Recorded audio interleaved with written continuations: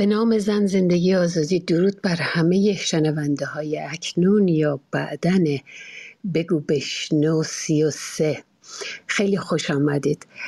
عرض به حضورتون که این هفته با روزهای نارنجی همزمان هستیم. از سوی سازمان ملل 25 نوامبر روز جهانی محو خشونت علیه زنان هر جای دنیا نامگذاری شده. به علاوه این که روز جهانی همدلی با قربانیان سلاح‌های شیمیایی هم هست و البته فردا متاسفانه یک مورد همچنان نامداراگری در ایران معاصر اکنون شاهد بودیم. سالگرد حمله به سفارت انگلستان در تهران هست، علاوه بر تمام کارهای دیگه که طی این 45 سال مواجه بودیم.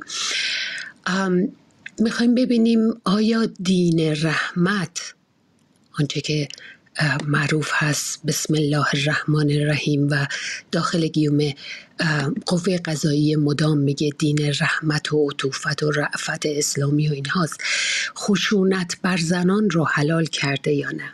من دعوت کردم از چندین دیندار اهل گفتگو که برامون این موضوع رو توضیح بده. در همین مورد خانم فریبا داوودی مهاجر مهمون ویژمون هست در مورد موضوع خشونت با زنان و آیا این دین مجوز صادر کرده یا نه، یا چگونه است، یا مواردی که از رواداری طی این 45 سال دیده یا نارواداری برامون بگن. مناسبت‌های دیگه از جمله مسئله بمباران شیمیایی. ایران یکی از قربانیان مسئله شیمیایی یعنی سلاح‌های شیمیایی بوده و هرگز نتونسته غرامت بگیره از عراق، هرگز نتونسته جبران مفاد بکنه. ولی خب میدونیم که حکم جهاد و جنگ داده شده و میدونیم که بسیار در مورد بکشید یا کشته شوید از رهبران دینی ایران یا رهبران سیاسی شنیدیم. به هر روی آیا مجوز حمله به سفارت که خانه کشورهای دیگه در یک کشور دیگه محسوب میشه، مجوز حمله به سفارت این اون داده؟ خصومت ورزیدن از اول مرگ بر این و مرگ بر اون و این دولت متخاصم و فلان و اینا صلح جهانی رو ممکن میکنه؟ آیا داخل گیوم مصلحت نظام بر دشمن سازی و دیگر ستیزیه؟ ما این همه دیگر ستیزی، یهودی ستیزی، بهایی ستیزی و ستیزی میبینیم. خیلی برامون مهم هست که نظر هر دو جانب رو داشته باشیم، چه اتئیستا بیدینان و چه مؤمنان به هر نوع گرایش دینی. محورهای این برنامه رو من در چت روم هم گذاشتم برای اینکه اگر که از قلم افتاد بتونین ملاحظه کنین، ولی همچنان با توجه به رویدادهای اخیر و مناسبت‌های تاریخی این هفته، روزهای نارنجی نوامبر از سوی سازمان ملل تعیین شده و میخوایم ببینیم ما در کوشش جهانی برای رفع خشونت از زنان چه کردیم. روز جهانی همدلی با قربانیان سلاح‌های شیمیایی از جمله طی جنگ 8 ساله ایران عراق و همینطور سالگرد حمله به سفارت انگلستان در تهران. میخوایم ببینیم طبق شواهد تاریخی که برای این موضوع دکتر رحیمپور رو دعوت کردیم که پژوهشگر تاریخ معاصر ایران هست، طبق شواهد تاریخی این 45 ساله چه تصویری از دیپلماسی جمهوری اسلامی شکل گرفته، مداراگری یا دشمنسازی؟ و همینطور میخوایم ببینیم تجربه شما چیه؟ معدل کارنامه جمهوری اسلامی رو در موضوع تولرانس یا رواداری چطور میگیرید و چه مثالی میارید؟ در این مورد با دکتر مجید محمدی صحبت خواهیم کرد. یادآور میشم بهتون که این بگو بشنو هم زیر مجموعه برنامه برگزاری گفتگو بین دینداران و بیدینان هست، مکالمه به قصد مفاهمه با نگاه به ایران آینده برای گسترش رواداری و گذار سالم به دموکراسی و بازسازی جامعه است. امیدواریم هرچه زودتر. خب این هم از مقدمه من و طرح محورهای اصلی و خیلی خوش آمدید. اگر که محبت کنید دوستان خودتون رو مطلع کنید که اتاق شروع شده و بعد از پنلیستا استقبال میکنیم که نظر، پرسش و نقد شما رو هم بشنویم. خب پس با اجازه آقای رحیمپور گرامی من با فریبا شروع بکنم که محور روی اتاق هم هست. ضمناً یادآور بشم که زنگار بر آینه رواداری تیتری هست که پیشنهاد آقای رحیمپور بود و اینجا گذاشتیم. اما از آیا زنان را بزنید دین رحمت و عطوفت اینه؟ این پرسش رو از فریبا جان داوودی مهاجر میپرسم که فعال حقوق زنان بوده سالهای سال داخل ایران و بیرون ایران. فریبا جان 10 دقیقه، رسم این اتاق اینه که 10 دقیقه میچرخیم. بفرمایید. بله. درود میفرستم به همه دوستان و چه در اصطلاح چه دوستان شنونده. البته من فکر می‌کردم که این موضوع در ارتباط با زنان، جدا از یعنی خشونت علیه زنان، جدا از اینکه اسلام چه قضاوتی یا به هر حال چه زمینه‌هایی رو ایجاد میکنه برای اعمال خشونت، ولی خب فرقی نمیکنه. حالا در ادامه درباره اون موضوع هم صحبت میکنیم. خوشحالم که در کنار جناب دکتر رحیمپور، آقای محمدی، جواد جان عزیزم، ماه منیر هستم و به هر حال یه زمینه ایجاد شد که دوباره سلامی داشته باشیم به هم دیگه. خب وقتی که درباره خشونت صحبت میکنیم یه سری تعاریف کلی وجود داره که من الان خدمتون میگم که حالا کسل کننده هم نباشه. عذرخواهی میکنم اگر تکراریه، به هر حال همه دوستان اهل تحقیق و این مسائل هستن.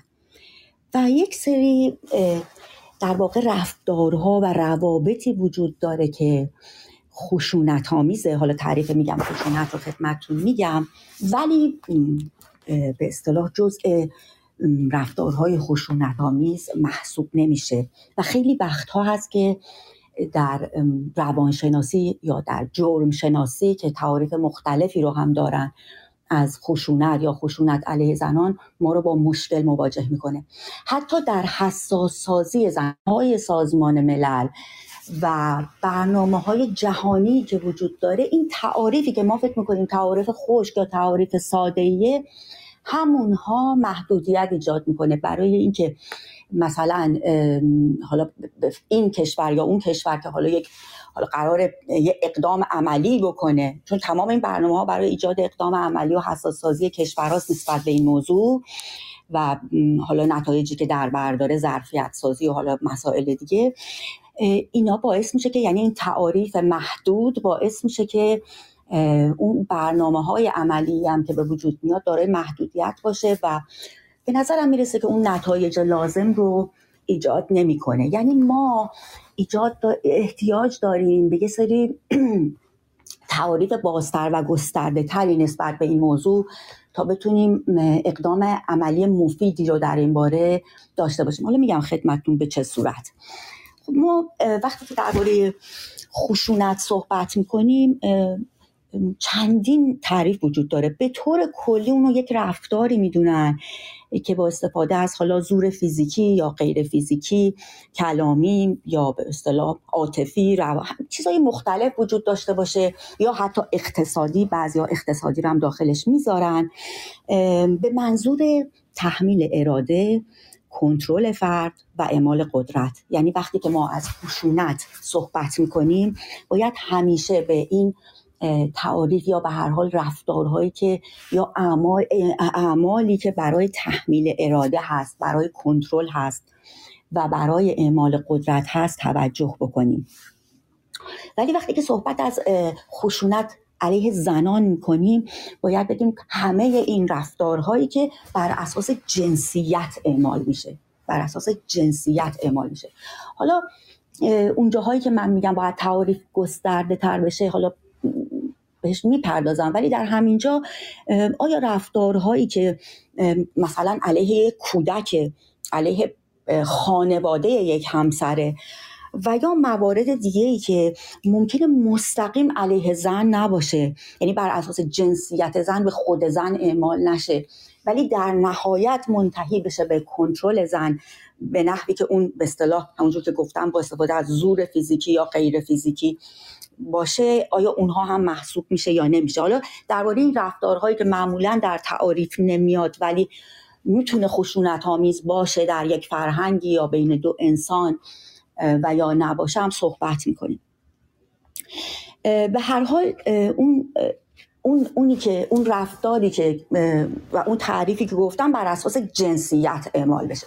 حالا این جنسیت زن میتونه دختر بچه باشه، میتونه یک زن سالمند باشه، میتونه زن معلول باشه و تمام این زنهایی که در اقشار مختلف اجتماعی یا در سنین مختلف وجود دارن یا گروه‌های مختلف وجود دارن یا ادیان مختلف وجود دارن، تمام اینها میتونن از نظر من در واقع زیر این خشونت علیه زنان تعریف بشن و برای همینه که خیلی گسترده است. یعنی وقتی که شما درباره خشونت علیه سالمند صحبت میکنید، سالمند زن، یا خشونت علیه معلول زن صحبت میکنید، خیلی میتونه متفاوت باشه، میتونه اصلا کنوانسیون های مختلف یا قوانین مختلفی رو مترتب بکنه یا مشدد بکنه بر قوانینی که مثلا لزوما یا حالا قوانین نه، یا بر پروژه هایی که یا بر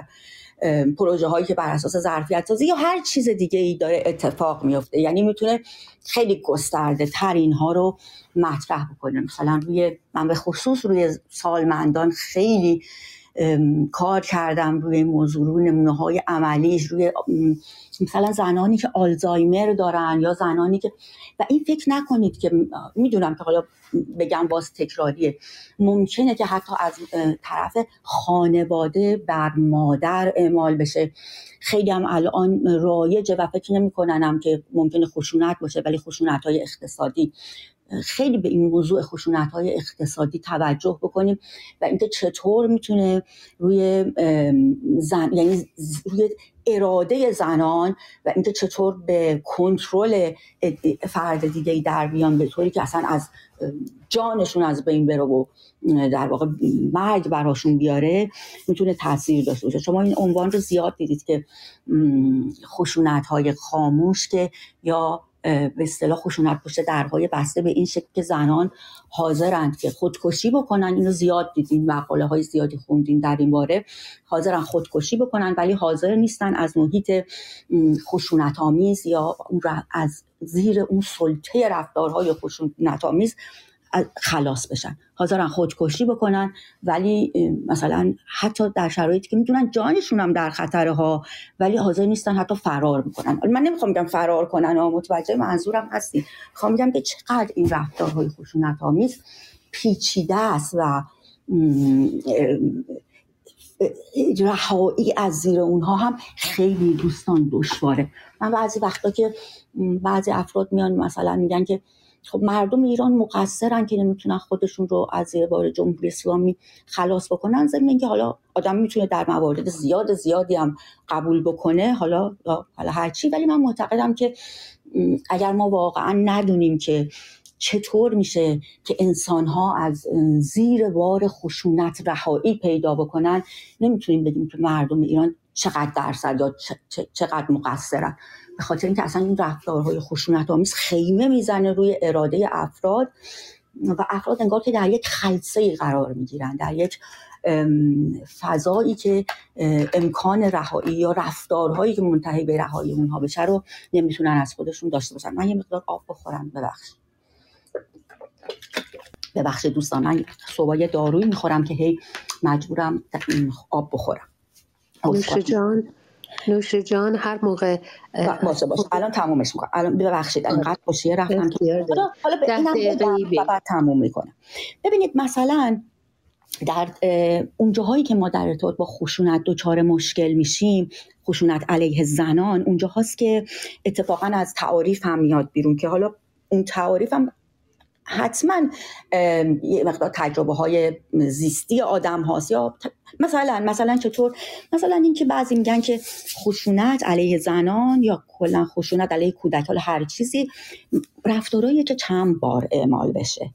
حالا پس اگر یک بار اعمال بشه و اون فرد دفعه مثلا اسید به روی صورتش ریخته باشه، خشونت نیست. باور کنید که این تعاریف خیلی روی کارهایی که ما میخوایم روی خشونت بکنیم یا رفع خشونت بکنیم تاثیر میذاره. حتما میگن چند بار اعمال بشه، یا حتما باید با هدف باشه، یا حتما باید با قصد قبلی باشه. بعضیا میگن که باید حتما آگاهانه باشه، یا مثلا رفتارهای ناآگاهانه جزء رفتارهای خشونت آمیز نیست. یعنی روانشناسا یه جور تعریف میکنن، جرم شناسا یه جور، نمیگم به طور مسائل کلی، ولی همین مسائل هم که به نظر من اصلیه میتونه خیلی تاثیر داشته باشه. مثلا روانشناسا خیلی هاشون میگن باید رفتار تهاجمی باشه یا عمدی باشه. میدونین اینا همه بعد در حوزه ها خیلی متفاوته، مثلا که ما بهش نمیپردازیم در ایران، مثلا خشونت در دیتینگ، در بین دوست و دخترها و پسرها که بعد در جرم شناسی اصلا واقع نمیشه و شما نمیدونید چه اتفاقهایی در این حوزه میفته، در دیتینگ ها، در روابطی که بین دوست و پسرها و دخترها اتفاق میفته و اونجاها زنها خشونت تحمل میکنن. یا مثلا حالا در ادامه خواهم پرداخت به اینکه چطوری قتل‌های زنجیره‌ای چگونه علیه زنان، اونو بعد یه مقداری درباره‌اش صحبت بکنم، اگه در ادامه شد صحبت میکنم. و یا حوزه‌های مختلفی که زنان به طور گسترده تحت خشونت هستن. فقط یک جمله بگم و تموم، یه جمله یا دو جمله، و اون هستش که چون به مسئله اسلام پرداختین، بله من معتقدم که خشونت علیه زنان در ایران و کلا در جهان اسلام، جاهایی که به اصطلاح به نام اسلام حکومت میکنن یا به نام اسلام رفتار میکنن، سازمان یافته میشه، قانونی میشه و از خانواده شروع میشه، از به اصطلاح از سپهر خصوصی شروع میشه تا سپهر عمومی میاد. یعنی از همون تمکین شروع میشه و قبل از تمکین و تا قوانین ازدواج و طلاق و دیه و ارث و تمام اینها رو در بر میگیره.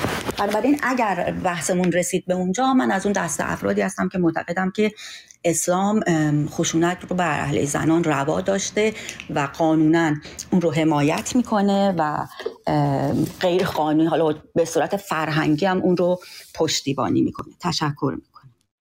از شما متشکرم. فریبا داوودی، مهاجر، روزنامه نگار و فعال حقوق زنان و بشر، خیلی متشکرم از حضورتون. خانم انصاری جان خوش آمدید. فریبا نسبت به قانون اشاره کرد، حتما به زودی میایم خدمتون. اجازه بدیم به محور دوم یه نگاهی بیاندازیم. درود بر شما و سپاسگزارم از مهرتون. قربون محبتون. به محور دوم که نگاهی بر کارنامه تاریخ معاصر ایران هست در مورد رواداری، بریم خدمت آقای رحیم‌پور، برمیگردیم به موضوع زنان. آقای رحیم‌پور جان خوش آمدید. خیلی بزرگوارید، ممنونم. خانم رحیمی، من اولا که عرض ارادت دارم خدمت خانم داوود مهاجر و همینطور خانم انصاری، ولی الان که خانم انصاری هم تشریف آوردن، این بحثی که با خانم داوودی مهاجر شروع کرده بودید در مورد زنان، من فکر می‌کنم اگر این رو تداوم بدید خیلی بهتر میشه دیگه. هممون بیشتر استفاده می‌کنیم، خانم انصاری هم که اومدن الان اگر بریم سراغ اون یکی بحث ممکنه که این یه مقدار گسست داشته باشه. من هم که هستم خدمتتون. من فکر میکنم این محور نیمه کار اگر نمونه بهتر. ببخشید جسارت نمیکنم ها، فقط پیشنهاد است. خیلی هم ممنون.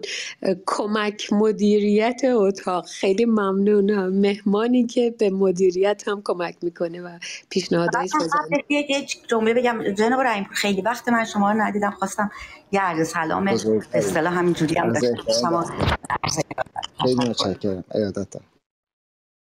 متشکرم. خب ما برای وصل کردن آمدیم دیگه، برای برگزاری گفتگو بین اقشار مختلف.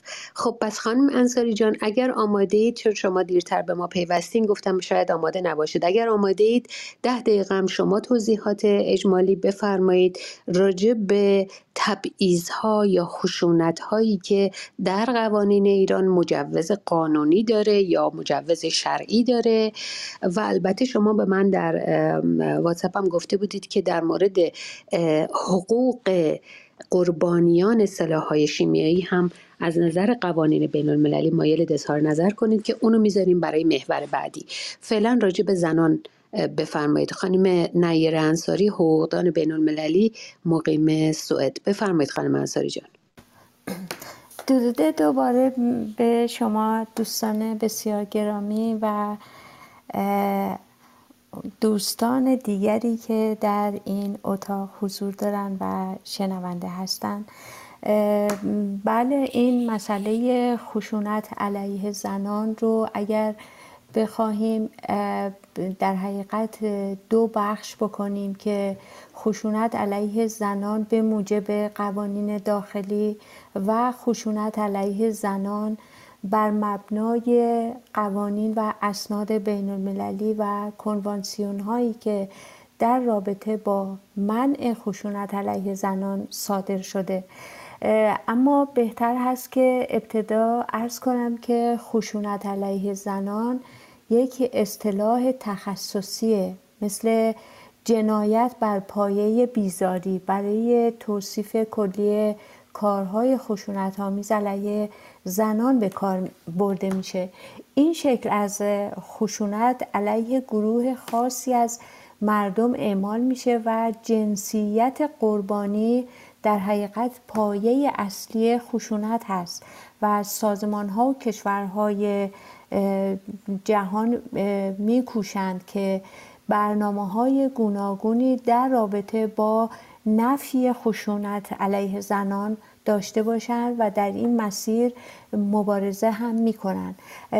اگرچه ما میتوانیم طبقه بندی بکنیم این خشونت رو که خشونت جسمی در اجتماع، ربودن زنان و دختران که به حیث قوانین و اسناد بین المللی از مصادیق جرایم جنگی محسوب میشه، به ویژه در ماده 8 اساسنامه روم و دیوان کیفری بین المللی. اما قبل از اینکه در رابطه با همین اسناد بین المللی مواردی رو عرض بکنم، میپردازم به خشونت داخلی که ترجیحاً قانونی هم هست. اون هم من فکر میکنم با توجه به اینکه ما در ایران یک قانون اساسی داریم که البته من همیشه گفتم که این قانون اساسی بی اساس است از پایه و بنیان، زیرا که به رسمیت شناختن یک آیینی مثل اسلام وارد قانون میشه و به تبع اون مسلم هستش که دیگر قوانین عادی مثل حقوق مدنی و حقوق کیفری هم به تبع همون قانون اساسی تدوین و بعد هم اجرا میشه. بنابراین مذهب یا ایدئولوژی اساساً محدودیت‌های خودش رو داره و به ویژه در اسلام ما اساساً حقوق زن داریم و حقوق مرد، اما حقوق بشر نداریم و مسئله این هستش که جنسیت مقدم بر انسانیت هست در این دین اسلام. بنابراین اون محدودیت ها به طور مشخص جنسیت رو هدف میگیره و قوانینی در رابطه با بسیاری مسائل، یعنی حقوق فردی و اجتماعی زن رو در بر میگیره که از ابتدای تولد گرفته تا زمانی که ازدواج، طلاق، ارث، تابعیت، اقامتگاه منظور هستش، اینها همه میبینیم که بسیار تبعیض آمیز هست و این مردان هستند که مقدم هستند به حیث دارا بودن حقوق فردی و اجتماعی و به ویژه در رابطه با وضعیت کنونی ایران هم ما مشاهده می‌کنیم که همواره خشونت‌ها به نحوی از آنها متوجه زنان و دختران هست، از همون اسید پاشی که خانم داوودی مهاجر مطرح کردند تا این مسئله تجاوز جنسی به زنان و دختران در زندان‌ها، بازداشتگاه‌ها و یا زنان زندانی که همراه با کودکان خردسالشون در زندان به سر میبرند و برخی از اونها حتی فرزندشون رو در زندان به دنیا میارند و این کودک با اون فرهنگ حاکم بر اون فضای زندان بزرگ میشه، نه اینکه تربیت بشه، بزرگ میشه و یکی از آسیب‌های اجتماعی نشأت گرفته از این وضعیت همون آموختن خرد فرهنگ‌هایی هستش که اون کودک در زندان میآموزه و بعد هم وقتی که اگر چنانچه به هر حال بستگانی باشن که اون رو جدای از مادر خارج از زندان بتونن ازش نگهداری بکنن، اما اون اثرات روحی، روانی و اخلاقی رو روی اون کودک میذاره که میتواند در حقیقت منتج به یک سری آسیب‌های اجتماعی و ارتکاب جرائم و اینها بشود و اون هم در صورتی که خب خانواده به حیث دانش و فهم در یک بضاعت قابل توجهی برخوردار نباشه و این میتواند برای نسل‌های آینده بسیار بسیار یک تأثیر منفی رو بر جامعه بگذاره. و از طرف دیگر در خصوص قوانین مدنی مثل حق طلاق که با توجه به ماده 1133 قانون مدنی این حق با مرد هست و حتی میتواند بدون دلیل زنش رو طلاق بده، در حالی که برعکس چنین حقی برای زن در یک محدوده خاصی در نظر گرفته شده. اون هم مبنی بر این هستش که زنی که متقاضی صدور حکم طلاق هست باید تمام دلایلی رو که میخواهد ارائه بدهد مستند باشد و محکمه پسند. خب این یک تبعیض هست. و یا حضانت کودکان بعد از طلاق که حتی در مواردی اون مرد اعتیاد شدید داشته ولی بر اساس حکمی که دادگاه صادر کرده حضانت کودکان رو از مادر سلب میکنن، حق حضانت رو از مادر سلب میکنن و به پدر میسپرن و اینها همه تبعیض‌هایی هست که ریشه در قانون اساسی داره، زیرا که یک قانونی فارغ از اینکه معقول باشد و به نفع جامعه، یعنی اون خیر عمومی رو داشته باشه یا نه، فرهنگ منبعث از همون قانون رو هم به تدریج وارد جامعه میکنه و یک به غیر از عرف یا فرهنگ به هر حال مربوط به هر خانواده یک فرهنگ سومی وارد جامعه میشه که خب مردم هم به تدریج تا حدودی ازش تبعیت میکنن.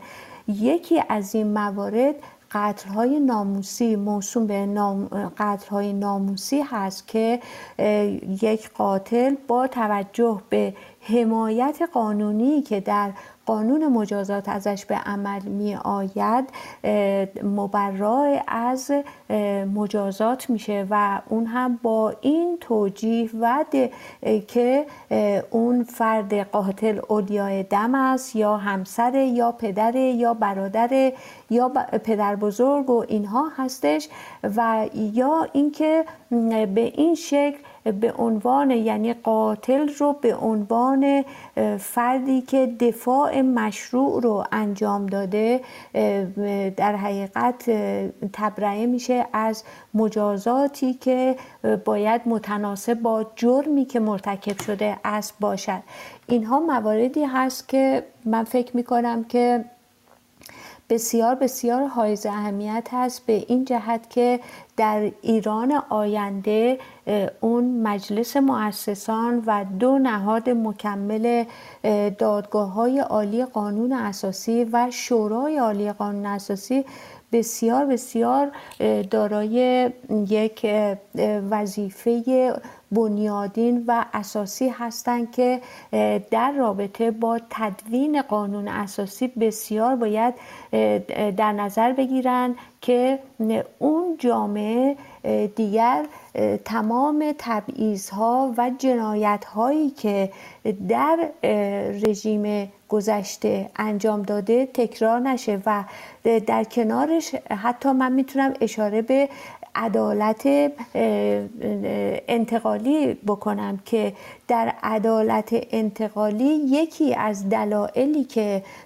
تأسیس میشه و دادگاه‌های کیفری ویژه رو در واقع تشکیل میده این هستش که اعتماد اون مردم جامعه به دستگاه قضایی برگردونده بشه، اعتمادی که در جامعه سلب شده از مردم و اینکه کسانی که واقعا جنایت کردن به اون جنایاتشون بر اساس همون دادگاه‌های ویژه کیفری رسیدگی بشه و مجازاتی رو متناسب با جرمی که یا جرائمی که مرتکب شدن رو دریافت بکنه. از خانم انصاری جان، خانم انصاری جان میخواید بخش بعدی صحبتتون رو بذارید برای 10 دقیقه بعدی؟ سپاسگزارم از لطفتون. بله متشکرم ازتون. برای اینکه من باید مواظب باشم حس تبعیض سراغ کسی نره. خیلی متشکرم. خب خانم داوودی میخواید 10 دقیقه دومت رو با توجه به اینکه ممکنه سریعتر بری 10 دقیقه دومت رو بفرمایید و بعد بریم سراغ آقای رحیمی. من سریع نمیرم ولی هستم تا آخرش. نه فقط ممکنه چون سر کارم وسطاش یه موقع بتونم صحبت کنم یه موقع نتونم، ولی حالا در الان صحبت نمی‌کنم. بعداً درباره هم قتل‌های ناموسی هم قتل‌های زنجیره‌ای علیه زنان و موارد از این دست یکم توضیح میدم. تشکر. بسیار هم نیکو.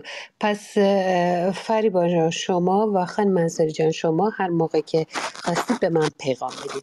میریم سراغ آقای رحیم پور گرامی که مهمان ویژه این برنامه هستن امروز، به خاطری که دفعه اولشه که در اتاق کلاب هاوس توانا و خدمتشون هستیم، چون مخرج مشترک تمام رویدادهایی رو که اعلام کردیم در پوسترها و اطلاعیه ها بود و اینجا هم من خوندم، در چت روم هم گذاشتم، این هست که میخوایم ببینیم کارنامه جمهوری اسلامی در مورد موضوع رواداری چگونه بوده و چند مثال در اطلاعیه ها آمده. آقای رحیم پور میخواد یک نگاه اجمالی مرور سریع تاریخی بیاندازه و ببینیم که چه نمره‌ای به کارنامه جمهوری اسلامی میدیم. آقای رحیم پور جان بیش از این دیگه تأخیر مجاز نیست، بفرمایید. خواهش میکنم. بخیار دارید. خواهش میکنم، انجام وظیفه میکنم. درود مجدد خدمت همه خانم ها آقایون محترم حاضر در اتاق. خیلی استفاده کردم از صحبتایی که مطرح شد. خب آره به لحاظ مناسبتی و تقویمی 8 آذر مصادف هست با حمله‌ای که گروهی از افراد در ایران به سفارت انگلستان در تهران انجام دادند و 8 آذر سال 90 و منجر به قطع اون در اون مقطع قطع کامل روابط دیپلماتیک بین ایران و بریتانیا و داستان‌های بعدش. اتفاقا نمونه جالب توجهی هست این حمله به سفارت انگلستان در خصوص اینکه موضوع رواداری رو در سیاست‌های خارجی جمهوری اسلامی یا در دیپلماسی جمهوری اسلامی بشه ارزیابی کرد. مثل قدما که برخی از رویه‌ها رو مورد ارزیابی قرار میدادن و ازش استنتاج میکردن، من سعی میکنم در 2-3 دقیقه یادآوری کنم که در 8 آذر چه جوری اتفاق افتاد، اصلا چی شد، اهمیت یادآوری اون وضعیت به این سبب هست که مشاهده اون رویه اتفاقاً ناظر بر بخش‌های مهمی از مباحث مربوط به رواداریه. با توجه به اینکه توضیح مضاعف طبیعتاً لازم نیست که از 1979 به بعد اساساً شاخص‌های مربوط به رواداری یا تالرنس در ایران به شدت کاهش داشته، روند نزولی داشتیم. یه بحث مفصل و مستوفایی هست، فرصت شد حتما در موردش صحبت میکنیم. مسئله دیپلماسیه. سال 90 وقتی ازش صحبت میکنیم یک دوره پرچالش در حوزه سیاست خارجی جمهوری اسلامی بود. از یک طرف مذاکرات هسته‌ایش به بنبست خورده بود و نتیجهش این شده بود که 2 قطعنامه انتهایی از مجموع 7 قطعنامه در سال 89-90 صادر شد بر علیه جمهوری اسلامی و به شدت تحت فشار اقتصادی و سیاسی قرار گرفته بود.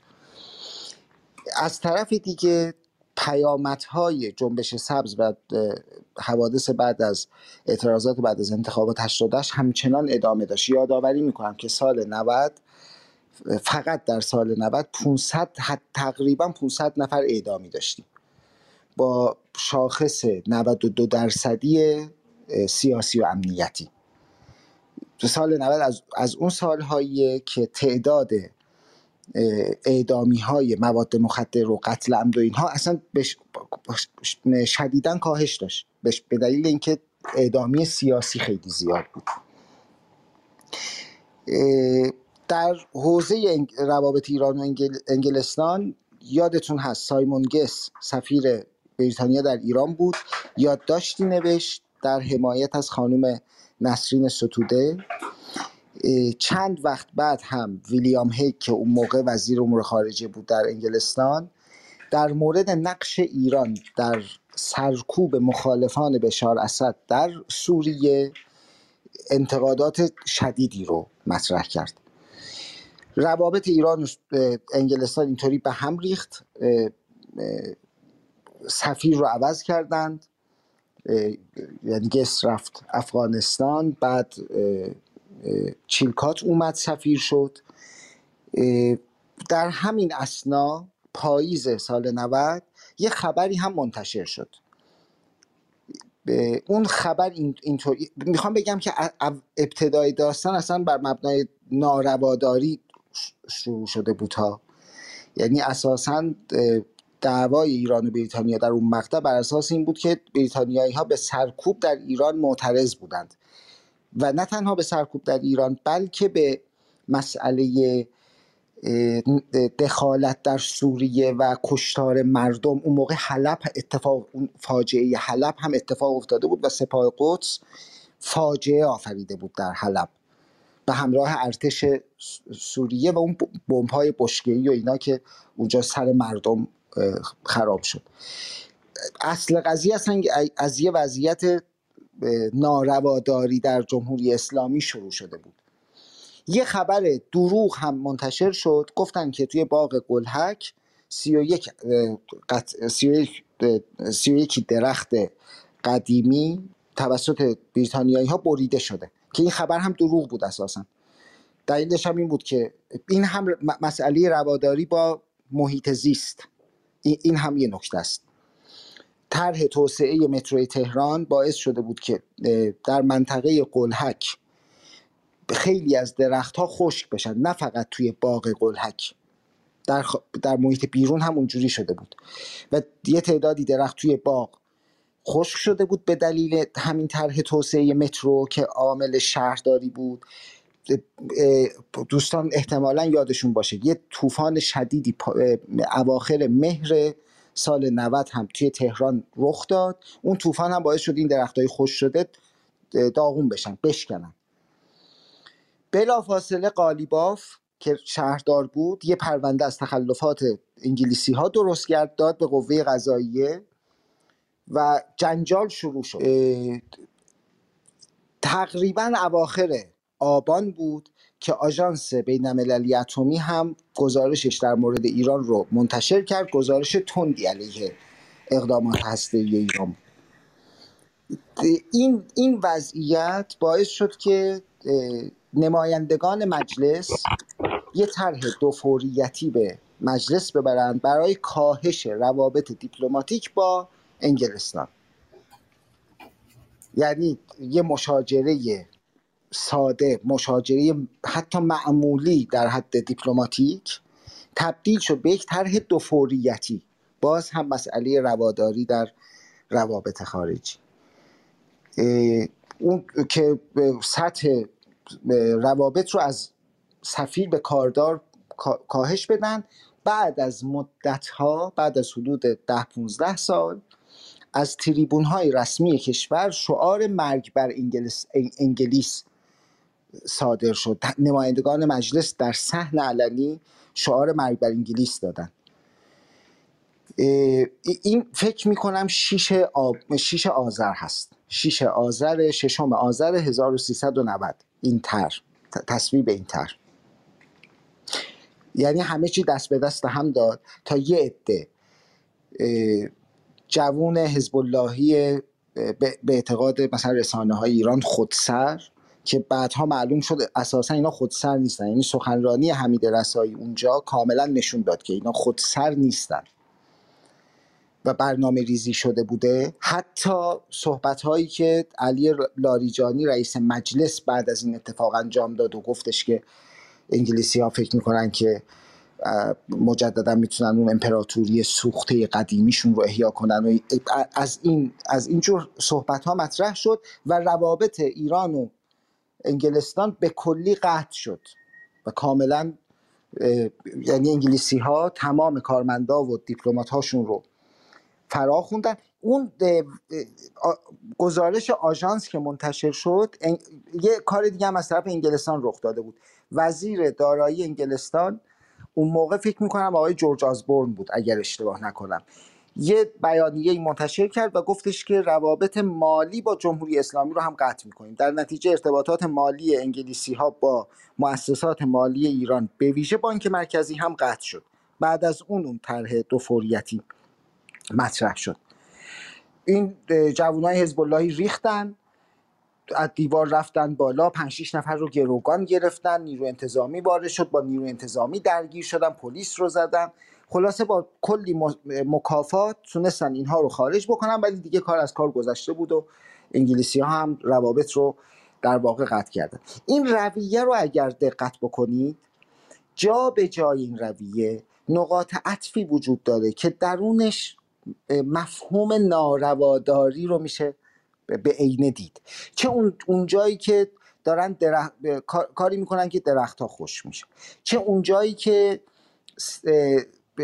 به طرف مقابل ادعای حقوق بشری در خصوص سرکوب و خشونت در ایران داره و اینها دارن باهاش برخورد میکنن و به شدت با اونها مقابله میکنن تحت عنوان نمیدونم مداخله و اینجور عبارات. چه اون زمانی که مشاجره دیپلماتیک اتفاق میفته و مشاجره دیپلماتیک که اساسا معمولا بین وزارتخونه های امور خارجه کشورها اتفاق میفته، در سطح رسانه هم میشه معمولا، این تبدیل میشه به یک برنامه عملیاتی در مجلس برای تخریب یک رابطه، یک ارتباط سیاسی، یک ارتباط دیپلماتیک. این رویه مشهودیه که اساسا در بسیاری از نقاط تاریخی ایران اتفاق میفته. بریم به این پاراگراف آخر هم باشه، بابت اینکه این رویه دیگه نتیجه گیری رو خود شنونده ها به راحتی میتونن انجام بدن دیگه. 25 بهمن 57 اولین حمله میشه به سفارت آمریکا توسط یه تعداد انقلابی. حالا ادعاهای مختلفی در مورد اینکه کیا بودن و اینا مطرح شد، مهم اینه که حمله انجام شد. یه سال بعد 13 آبان گروگانگیری، بیشتر از 60 نفر دیپلمات 444 روز گروگان شدن، سفارت آمریکا تسخیر شده و کلی مصیبت اتفاق افتاد. کلی مصیبت. خیلی ساده بگم که یکی از تبعات اون گروگانگیری جنگ عراق و ایرانه. یکی از نمونه هاش. بعدها کمتر شده بود این وضعیت که سال 90 اون اتفاق در سفارت بریتانیا افتاد.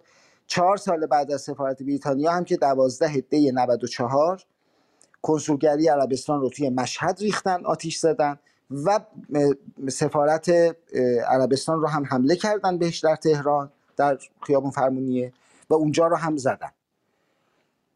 یعنی مرتب این اتفاقات رخ میده. حالا فقط که مسئله حمله به سفارتخونه ها نیست. دلیل حمله به سفارت اگر دوستان یادشون باشه اعدام شیخ باورمندان بود دیگه، شیخ نمر. حالا شیخ نمر آدمی بود که در اون کشور دعوای سرنگونی حکومت رو داشت، به اصطلاح این چیزا برانداز بود اونجا. نه فقط ادعای سرنگونی داشت بلکه ادعا کرده بود که مناطق شیعه نشین از عربستان سعودی باید جدا بشن. یعنی به اصطلاح مثلا رسانه‌هایی که در ایران صحبت میکنن تجزیه طلب هم بوده. اون آدم اعدام شده، جمهوری اسلامی واکنش نشون داده، حادثه عربستان سفارت اتفاق افتاد و کنسولگری. قبل از اینکه این حادثه هم اتفاق بیفته، ببینید میزان بلاهتی که میشه در یک سیستم تصمیم گیری و تصمیم سازی در موردش صحبت کرد. خیابون مشرف به سفارت عربستان رو اسمش رو تغییر دادن، اسمش رو گذاشتن شیخ نمر. شورای شهر تهران اسم اون خیابون رو کرد شیخ نمر، اسم خیابونی که میخورد به سفارت عربستان. یا مثلا قبل از اونها یادتون باشه ما یه خیابون انور سادات داشتیم در تهران. اون خیابون رو تغییر داده بودن اسمش رو به خالد اسلامبولی، کسی که انور سادات رو ترور کرده. خب همین الانش هم یکی از معضلات رابطه بین ایران و مصر همین خیابون خالد اسلامبولی، همین اسم این خیابون. یعنی یه کار ساده، یه کار کوچیک که چون نمیتونه روادارانه عمل بکنه تبدیل به یه معضل میشه. سال 58 یعنی ابتدای تأسیس جمهوری اسلامی، رهبران ایران از مخالفان شیعه صدام حسین به شدت حمایت میکردن. آقای خمینی توی تلویزیون اومد صحبت کرد، گفتش که به مردم عراق توصیه کرد که بریزید بیرون، هر چیزی که متعلق به این دولت باشه آتیش بزنید، دولت بعثی رو سرنگون بکنید. هنوز جنگی چیزی بین ایران و عراق اتفاق نیفتاده ها، 1 سال قبل از جنگه که اینطوری کاملا یه دخالت آشکار، یه دخالت واضح در اون قضیه انجام در دولت در مورد عراقی ها انجام داد. چون تحمل نداریم، چون اساسا تحمل وجود نداره. چون الان فکر میکنم 10 دقیقه تموم شد خانم رحیمی. بله این رو متصل میکنم به اون بحث نظری بعداً اگر فرصت شد. ببخشید طولانیش. میخوام بگم که اینطوریه، یعنی ماهیت رواداری در نظام بین الملل نیست این سیاست خارجی. ارادت. مخلصم، خیلی متشکرم از توضیحاتون. تا همکنون 10 دقیقه های بعدی هم میایم خدمتتون. خب آقای مجید محمدی چون معمولا وفادار این اتاق هستن و ما ایشون رو صابخونه در نظر داریم، میذاریم معمولا آخر لیست. آقای محمدی جان، شما راجع به کدوم بخشش مایلید صحبت بکنید و راجع به کدوم محور گفتید که افسانه اسلام رحمانی، راجع به این چی میخواید با همون در میون بذارید؟ سلام عرض میکنم خدمت همه دوستان. تشکر میکنم از خانم رحیمی که این فرصت رو به من دادن. من 2 تا 10 دقیقه مثل جلسات گذشته وقت دوستان رو میگیرم. در 10 دقیقه اول در باب این افسانه اسلام رحمانی صحبت میکنم. در 10 دقیقه دوم هم یه بحثی میکنم در باب این که آیا رواداری رو ما میتونیم بسنجیم و به شکل علمی اندازه بگیریم یا نه، که بحث خیلی مهمی هست، چون بحثای ما توی این مجموعه جلسات متمرکز بوده بر رواداری. یه سوالی است دیگه که آیا به طور کلی می شود مثلا یک جامعه رو با جامعه دیگه، یک فرد رو با یک فرد دیگه، یک گروه با یک گروه دیگه از حیث رواداری با هم مقایسه کرد به شکل علمی یا نه. بحث اول من در باب اسلام رحمانی است. من معتقدم که این داستان اسلام رحمانی یک افسانه است و واقعیت در عالم واقع نداشته و امروز هم چنین چیزی وجود نداره. این رو در 6 نکته توضیح میدم. نکته اول میرم سراغ اسلام متنی. خب اسلام متنی مهمترین متنش قرآن هست و باید دید که آیا واقعاً پدیده‌ای مثل با عنوان رواداری یا بالاخص رواداری دینی در قرآن به چشم میخوره یا نه. من اخیراً یک تفسیر کاملی از قرآن منتشر کردم از نگاه یک فرد غیر دیندار. یکی از کارهایی که به نظر من اصولی بوده و تو این کار انجام شده، قرآن رو به 8 بخش اصلی تقسیم کردم. یک بخشش فقه هست که حدود 8% قرآنه، قصص هست که حدود 15% متن، دعا و مناجات هست که حدود 1%، تجربیات شخصی خود محمد هست که باز حدود 1%، احوالات شخصیش هست که باز حدود 1%، تبلیغات سیاسی هست که حدود 60%، بحث‌های در مورد طبیعت هست و جهان هست، جهانشناسیه که حدود 3% و بحث‌های در مورد الهیات، فرشتگان، دوزخ، نمیدونم رستاخیز، اینها هم حدود 8% رو در بر میگیره. در هیچ کدام از این 8 بخش که شما اینها رو جدا شدهش رو در نظر بگیرید، مثلا در مورد فقه حدود 500 آیه هست از 6600 و خورده‌ای. رواداری در هیچ کدام از این بخش‌ها به چشم نمیخوره، حتی به نحو فرعی هم در این 8 بخش، مثلا در بحث قصص یا در بحث احوالات شخصیه، اونجا هم شما نمیتونید رواداری ببینید. اگر هم گفته شده که رحما و بینهم، اون فقط در میان مسلمانان هست، بحث خودی و غیر خودی است بر اساس داستان تولا و تبرا، اینکه در میان خودتون با هم دوست باشید، به هم برسید، در مورد دیگران غیر مسلمانان از اونها تبری بجویید و کاری به اونها نداشته باشید. ما اگر به تفکیک هایی که در مورد اسلام هم شده، مثل اسلام حقیقت، طریقت و شریعت، اونجا هم ما بحث رواداری رو به شکل مستقیم نمیتونیم مشاهده کنیم. رحمان بودن یکی از صفات الله بوده، اما خب صفات الله بسیار هست، مثل قهار، منتقم، اونا هم جزء صفات الله به شمار میاد. وضعیت احادیث از این بهتر نیست، اونها حتی بدتره. یعنی جملاتی هست، نکاتی هست توی احادیث که ما که مسلمانان یا کسانی که میخوان از دل اسلام رحمانیت در بیارن، بهتره تلاششون رو روی قرآن متمرکز کنن یا روی احادیث، چون اونجا اصلا چیزای عجیب و غریبی هست. مثلا در نهج البلاغه هست که با زنان خودتون مشورت کنید و برخلافش عمل کنید. این کجاش اصلا این کاملا ضد رواداری با زنان هست. به سراغ اسلام تاریخی اگر بریم، نکته دوم، از سال صفر اسلام تا 1402 مسلمانان کمترین رواداری رو نسبت به دیگر اهل ادیان نشون دادن. شما فقط، حالا من دوره‌های گذشته نمیرم، این دوره 60-70 سال اخیر رو شما پیگیری کنید، ببینید در کشورهایی که اکثریت مسلمان دارن در خاورمیانه چه بر سر جمعیت‌های مسیحی و یهودی و دیگر ادیانش اومده. اکثر اینها مجبور شدن به مهاجرت، تعدادشون مرتب کمتر و کمتر شده، تعداد مسیحیان و یهودیان. علت اصلیش هم این هست که حالا یا جامعه ناروادار بوده، یا اگر جامعه روادار بوده در یه دوره‌ای مثل در 15 سال 20 سال اخیر ایران، دولت ناروادار بوده.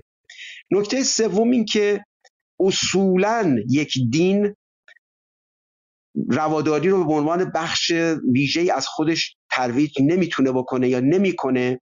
علتش هم این هست که اصلا ربطی به دین نداره، اصلا قرار نیست دین ادیان روادار باشن، اصولاً بخشی از کارکردهای ادیان نبوده رواداری، مثلا این موضوع جدیدی است. ادیان میتونن کارکردهای رواداری داشته باشند، ولی ادیان موجود کمتر این گونه بودند، یا اگر هم مثلا امروز مسیحیت تا حدودی روادار هست، این یه خوانش‌های جدیدی است، یه تحولاتی اتفاق افتاده، اینها به سراغ رواداری رفتن. درست مثل بحثایی که مربوط به دموکراسی هست یا دیگر پدیده‌های جدید که میگن در اسلام وجود داره، اینا واقعا به اسلام بسته شده، اینا واقعا ربطی به اسلام نداره. مشکل اسلام این نیست که روادار نیست، مشکل اسلام متنی و تاریخی اینه که ضد رواداری بوده تا کنون. سکوت به نظر من در برابر رواداری عیب نیست، نارواداری عیب هست. نکته چهارم این که اسلام رحمانی که امروز معرفی میشه به جوامع توسط روشنفکران مذهبی، توسط احیاگران، نواندیشان دینی، اینا برساخته گروه‌هایی است که رهیافت مدافع آمیز دارن، ادوکیتن برای دین در دوران جدید. بخشی از تبلیغات دینی هست، مثلا اینکه اسلام دین اخلاقه، اسلام دین قانون مداره. اینا واقعا ربطی به اسلام متنی و اسلام تاریخی نداره، اینا بیشتر جنبه مدافع آمیز و جنبه پروپاگاندا و تبلیغات سیاسی داره. نکته پنجم این که دولت‌های دین مدار مثل صفویه در ایران، حالا اگر به تاریخ ایران نگاه بکنیم در چند قرن اخیر، اینا کاملا ضد مدارا بودن، اینا اصولا روادار نبودن. اما ما در تاریخ جوامع مسلمان دولت‌هایی هم داشتیم که مداراگرتر بودن، روادارتر بودن. نمونش امپراتوری عثمانی بوده در جهان اسلام که اینها چون چند ملیتی بودن، چون چند دینی بودن، نمیتونستن ادیان رو حذف کنن، ادیان دیگر رو. اصولا عثمانی ها داره یک نظام ملت بودن که اقلیت های دینی رو در انجام امور دینیشون آزاد میگذاشتن، اما از مسیحی، کاتولیک، ارتدوکس یا یهودی. در واقع اسلامی که اینها عرضه میکردن، در واقع خلفای عثمانی، رحمانی تر بوده نسبت به دولت‌های دیگری که در دنیا در اون دوره‌ها وجود داشتن. اینها رو نباید نادیده گرفت، یعنی اینطور نیست که مجموعاً اگر نهادهای دینی ناروادار بودند، مداراجو نبودند، دولت‌ها در یک مواردی مداراجو بودند، این رو واقعیتش رو باید پذیرفت. و اما نکته ششم، نکته آخر این است که آیا واقعا میشه اسلام رو، این اسلام واقعا موجود رو، حالا متنیشو تاریخیشو که ما نمیتونیم عوض کنیم، ولی اسلام متنی رو میشود قرائت رحمانی ازش ارائه کرد؟ من معتقدم که این کار بسیار دشواری است. اگر بخواد اسلام رحمانی بشه، نمیگم غیر ممکنه، ولی اگر بخواد یه تصویر یا تفسیر رحمانی از اسلام ارائه بشه که درش نگاه به زن تغییر کنه، نگاه به ادیان دیگه تغییر کنه، نگاه به قومیت‌های دیگه تغییر کنه، نگاهش به جامعه LGBTQ+ تغییر کنه، این اصولاً یک زیر و زبر شدن اساسی میخواد از اسلام. حدود 90% قرآن که بخش عمده‌اش تبلیغات سیاسی محمد هست، حدود 60%ش اینا کاملا باید حذف بشه از متن. احادیث کلا باید مجموعه این احادیث رو کنار گذاشت، چون اونها اصولا درش رواداری، اگر بر مبنای رواداری بخوایم دو مرتبه اسلامی از نو بسازیم، از همین موادی رو که الان هست در واقع پیاده کنیم، پیچ و مارش رو باز کنیم، بخوایم دو مرتبه یک ماشین جدیدی به اسم اسلام بسازیم، حدود 90% قرآن رو باید کنار گذاشت، غیر از برخی از مناجات‌هاش یا اون جنبه‌هایی که مثلا الهیاتیه، یا فقه اون جاییش که جنبه عبادی داره، نه اون جاییش که جنبه اجتماعی سیاسی داره. روحانیت شیعه و سنی رو کلاً باید حذف کنیم از صحنه عالم، چون اینها اصولاً بر اساس رواداری پرورش پیدا نمی‌کنن. نظام آموزشی حوزه‌ها کلاً باید تعطیل بشه، آموزش‌های مذهبی به نظام دانشگاهی منتقل بشه، اون هم آگاهی بخش باشه، نه مدافع آمیز و تبلیغات محور. و تقدس هم از افراد و مساجد و امکنه و اشیاء و اینها کلاً باید برداشته بشه. حالا اینجاست که اون کاری رو که روشنفکرای مذهبی، نواندیشان دینی وعده کرده بودن حدود چند دهه، مشخص هست که کارشون انجام ندادن. جریان روشنفکری و نواندیشی دینی به نظر من یک جریان ورشکسته است. خود من در یک دوره‌هایی یه توجهاتی داشتم، مثلا در دهه 60 اوایل دهه 70 فکر می‌کردم خب شاید این جریان به نتیجه‌ای برسه، حالا چه از حیث تفسیرهای جدید از متن دین یا چه از لحاظ سیاسی، ولی عملاً نه فقط در جریان سیاسیش کاملا شکست خورده، در پروژه اصلیش هم که مدرن کردن دین بوده اینها به نظر من هیچ کاری انجام ندادن، نه در متن قرآن، نه در احادیث، نه در پیرایش مذهب، نه در عرضه تفسیرهای جدید از آنچه که وجود داره. ما چیز زیادی ندیدیم از این دوستانی که خودشون رو روشنفکر و نواندیش دینی معرفی میکنن. روشنفکران و نواندیشان دینی در برساختن یه دین روادار و مدرن از اسلام موجود به نظر من تا اینجای کار شکست خوردن. حالا در آینده اگر بتوانن، خب آینده رو که نمیتونیم پیش بینی کنیم، مسیر رو اصولا نادرست رفتن. به جای اینکه اسلام رو عبادی کنن، عبادی صرف، عمدتاً اسلام رو سیاسی کردن. این از بخش اول سخنان من در خدمت دوستان. خیلی متشکرم دکتر مجید محمدی، جامعه شناس. خب ما فکر میکنم تنها دینداری که هنوز داریم در مجلسی که خیلی هم وفادارانه تشریف میارن پیش ما هستن آقای معینی هستن. آقای معینی چنان که خودشونو برای من معرفی کردن دکترای زبان و ادبیات فارسی داره، کارشناسی ارشد و روانشناسی تربیتی و کارشناسی ارشد فلسفه اخلاق. خیلی خوش آمدید آقای معینی گرامی. دیدم هنگامی که آقای محمدی صحبت میکرد شما علامت تایید نشون دادید. به عنوان یک دیندار، اگر اشتباه نکنم دیندار اهل مداراگری و گفتگو، چی فکر میکنید راجع به صحبت‌های آقای محمدی؟ نصوص تاریخی رو که معمولا نمیشه حذف کم یا زیاد کرد، اما میشه کاربردش رو حداقل در مدیریت مملکت، مدیریت زمینی مملکت مهار کرد یا بخشش رو لحاظ کرد یا کنار گذاشت و فقط به مدیریت مدرن زمین پرداخت. اگه محبت بکنید بدون مقدمه و 10 دقیقه صحبت کنید. مرسی آقای معینی. بله، سلام میکنم به شما ماهمنیر خانم عزیز و آقای محمدی، آقای رحیم پور عزیز که من هر وقت که صحبت میکنن دلم نمیاد اصلا قطع کنند و الانم اگر که حالا سوال به سوی بنده نبود مایل بودم اصلا وقتم رو بدم به ایشون، چون ایشون اگر به یه معنا تاریخ رو شبیه بالاخره نوعی داستان بدانیم، ماشاءالله خیلی خوب صحبت میکنن در روایت تاریخ و شیرین صحبت میکنن. آقای رحیم پور برنامه های داشتن در جریانات سیاسی 57 تا 60 و اینها واقعا لذت بخش بود. حالا فرمودید مقدمه نگم، ولی فکر کنم میشد مقدمه. به همه عزیزان سلام میکنم. از شاید که موافقتی که بنده با فرمایش جناب محمدی عزیز نشان دادم، اولا اون تقسیم بندیشون درسته و 8 محوری که انتخاب کردن از سلیقه من هم نیکو به نظر میرسه. اونجا بنده با ایشون موافقم و این جالبه، یعنی نشون میده همون مسئله تکست و کانتکست رو، یعنی یک گزاره یا نظر واحد میتونه 2 معنا در یک کانتکست یا در 2 پارادایم و جهان بینی فکری مختلف پیدا بکنه.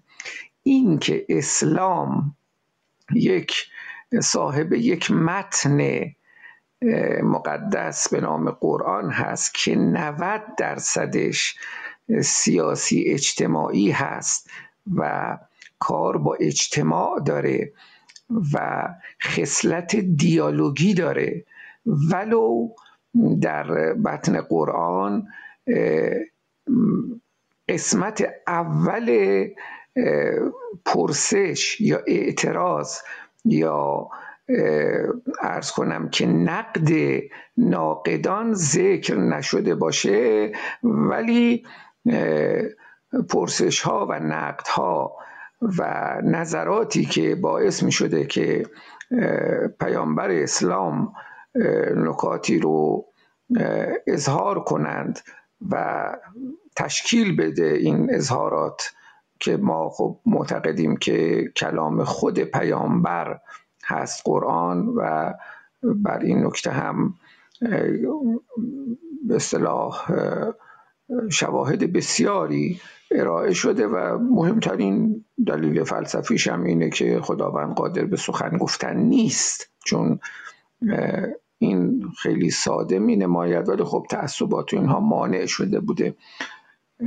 بنابراین خب حالا وقتی یک متنی 90% خصلت اجتماعی سیاسی داره و در 23 سالی شکل گرفته که دوران تأسیس دین بوده و هم مهاجمان در ایام، مهاجمان و منتقدان و مخالفان، چه مخالفانی که واقعاً به لحاظ فکری نمیپذیرفتند، که حرفای پیامبر رو نمیپذیرفتن، میگفتن تو پیامبر نیستی، تو دیوانه ای، تو عرض کنم که اساطیر الاولین میگی، تو اگه راست میگی مثلا اوراق قرآن بر ما نازل بشه، اگه راست میگی خود فرشته رو مثلا ببینیم، یک درک ابتدایی اینطوری. و یا حتی چرا تو پولدار نیستی، یعنی اگه راست میگی مثلا یه چیزی رو برای ما طلاق کن، اینا توی قرآن هست. نکته که من تایید کردم همین بود، متنی که 90% حالت دیالوگی داره و مخصوصا من یه قرآنی دارم که کلمه الله رو توش باش قرمز نوشته، خیلی از قرآن ها اینطوری هستن، نشان میدهد که خود در واقع قرآن تأکید بسیار زیادش مبارزه با شرک و بتپرستی هست. حتی اخیراً هم که من گاهی بیشتر قرآن رو مطالعه میکنم، به نظرم میرسه که در همون آیات جهاد، آیات قتال، آیات تند و تبعیض آمیز که به نظر روشنفکران دینی که من هم با اونها موافقم قابل نقد هست، یعنی روشنفکران دینی مخصوصا اونهایی که با دکتر عبدالکریم سروش همدلی و موافقت و همزبانی بیشتری دارن، معتقدند که قرآن قابل نقده و اگر این به نظر مسلمانان ارتدوکس و بنیادگرا و متعصب یه مقداری عجیب به نظر میرسه، جوابش هم اینه که بله، روشنفکران دینی دینداریشون با دینداری اون حالت تعبد آمیز و غیر ناقدانه و عقلانیت ستیز و اخلاق ستیز و حقوق بشر ستیز متفاوت هست. و عرض بنده در خصوص نکاتی که در چت محبت کردید خانم رحیمی عزیز نهادید، از جمله همین قصه آیه 34 سوره نساء که الرجال قوامون علی النساء و یا توصیه به این که اگر زنان، حالا تفاسیر متفاوتی هست ولی به هر حال به حقوق زوجیت وفا نکردن و اهل نافرمانی و عصیان شدن و علی رغم این که مردان مثلا در حالا اون زمان، چون نکته اصلی که میخوام همین هست عرض بکنم، علی رغم این که خب خرجی شما رو میدن، بعد دیدید که زن اهل نشوز و نافرمانی و عصیان هست، ابتدا او رو وعظ کنید، بعد سعی کنید جدا از او بخوابید. این رو هم در پرانتز به عنوان مزاح عرض کنم که من گمان میکنم زنان امروز اتفاقا اگر که کسی پیششون نخوابه، حالا این رو ممکنه دوستان متأهل بهتر بفهمن، میگن خیلی هم بهتر، اتفاقا رخت خواب بزرگتری هست و چه خوب که، یعنی تنبیه نیست کنار اونها نخوابیدن.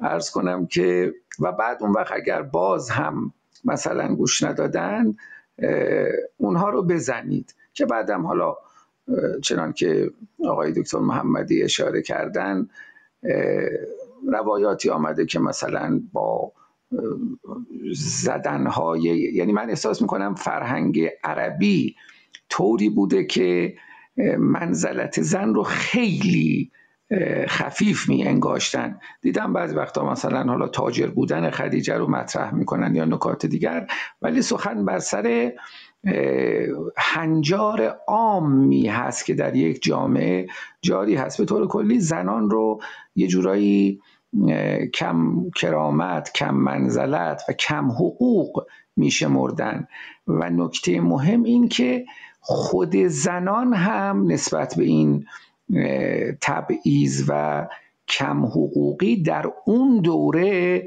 اعتراض چندانی نداشتند.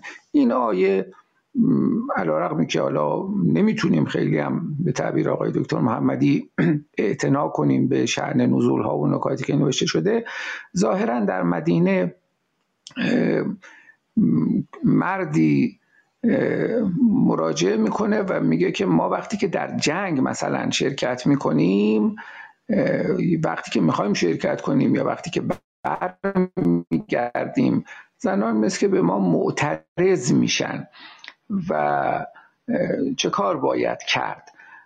در این آیه هم که به نظرم میرسه لحن معتدلی داره. خب یک نکته طبیعی گفته میشه، یعنی گفته میشه که این نکته البته مطابق عقلانیت جهان مدرن قابل قبول نیست. گفته میشه که مردان یک همین قوامیتی دارن، یعنی یعنی در واقع توانایی بدنی و توانایی مالی مردان مبنا میشه بر اینکه اونها حرف رو بزنن، حرف اول رو، و زنان ملزم باشن به اطاعت و فرمانبری.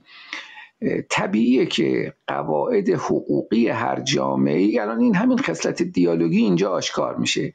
یعنی این آیه 34 سوره نساء در یک چنین دیالوگی آشکار میشه، ولی در قرآن ذکر نمیشه که چه کسی آمد پیش پیامبر، چه گفت، چه جوابی داده شد. یه در واقع فقط پاسخ ذکر میشه. یه موقعی من به دوستان حلقه دیدگاه نو میگفتم اگر قرآن رو بخوایم درست تر بفهمیم، گویا ابتدای همه آیه ها باید یه یسألونک عن 3 نقطه بگذاریم. یعنی از تو میپرسن، کسب تکلیف میکنن که چه کار بکنیم.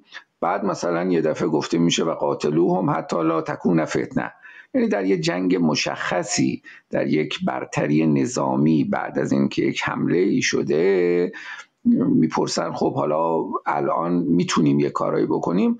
اونجا بهشون میگن که خیلی خب حالا بجنگید و کاری بکنید که دیگه اثری از اونهایی که نظم رو و امنیت رو نقض میکنن نباشه.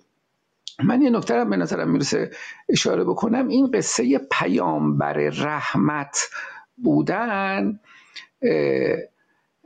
به معنای این که اسلام تاریخی، چون تاریخ هر دینی وجود و ماهیت اون دین رو تشکیل میده. ما وقتی کلمه اسلام رو میگیم اشاره به یه ذات معینی در خارج نمی کنیم، اشاره به تاریخ اسلام میکنیم و متن قرآن. هم خود تاریخ اسلام داره بازسازی های مکرر میشه و در همین 50 ساله اخیر میوه ها و آزمون های جدیدی با پیدایش جمهوری اسلامی و القاعده و داعش در واقع از خودش ارائه داده. و هم متن قرآن از جنس تاریخ و روایت هست و چه بسا که چیزهایی در او، یعنی سخنانی پیامبر گفته باشه و نیامده باشه در قرآن و سخنانی رو محرفان افزوده باشن. غرضم اینه که رسول رحمت که گفته میشه یک اشاره الهیاتی هست، یعنی خداوند از سر لطف برای هدایت جهانیان پیامبری رو مبعوث کرد که این کار یک کار رحمت آمیز محسوب میشه. و الا چنان که باز هم ذکر خیلی بخوام بکنم از دکتر سروش در نظریه دین و قدرت، ایشان با استفاده از شواهد متعدد تاریخی نشان دادن که پیامبر یک شخصیت اقتدارگرا داشته و عارف مسلح بوده. و این قصه اسلام رحمانی رو من خودم هم یه مقاله نوشتم، گفتم اصلا نمیدونم بعد از اسلام، بعد از انقلاب ایران چه کسی اون رو مد کرد. گمان میکنم دستپخت آقای عطاالله مهاجرانی بود.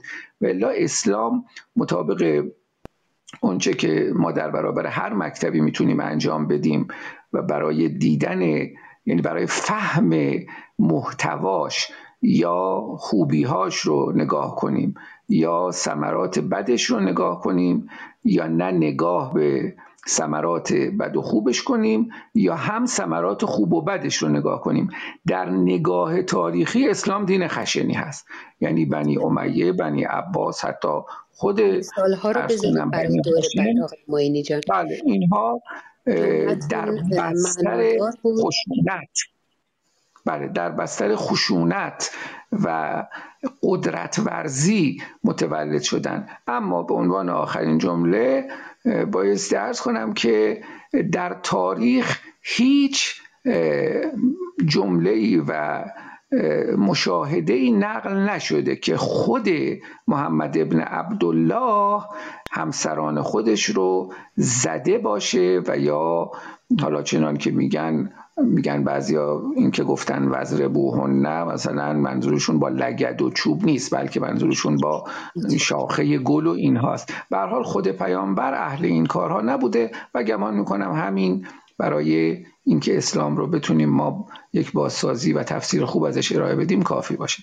خیلی متشکرم خانم ماهمنیر عزیز و خیلی متشکرم از شما، برای اینکه تنها فکر میکنم، البته من حکم صادر نکنم که کی دین داره کی نداره، ولی شما که مدافع دین مروت و مداراگری و گفتگو هستید بیشتر از بقیه وقت داشتید تا الان.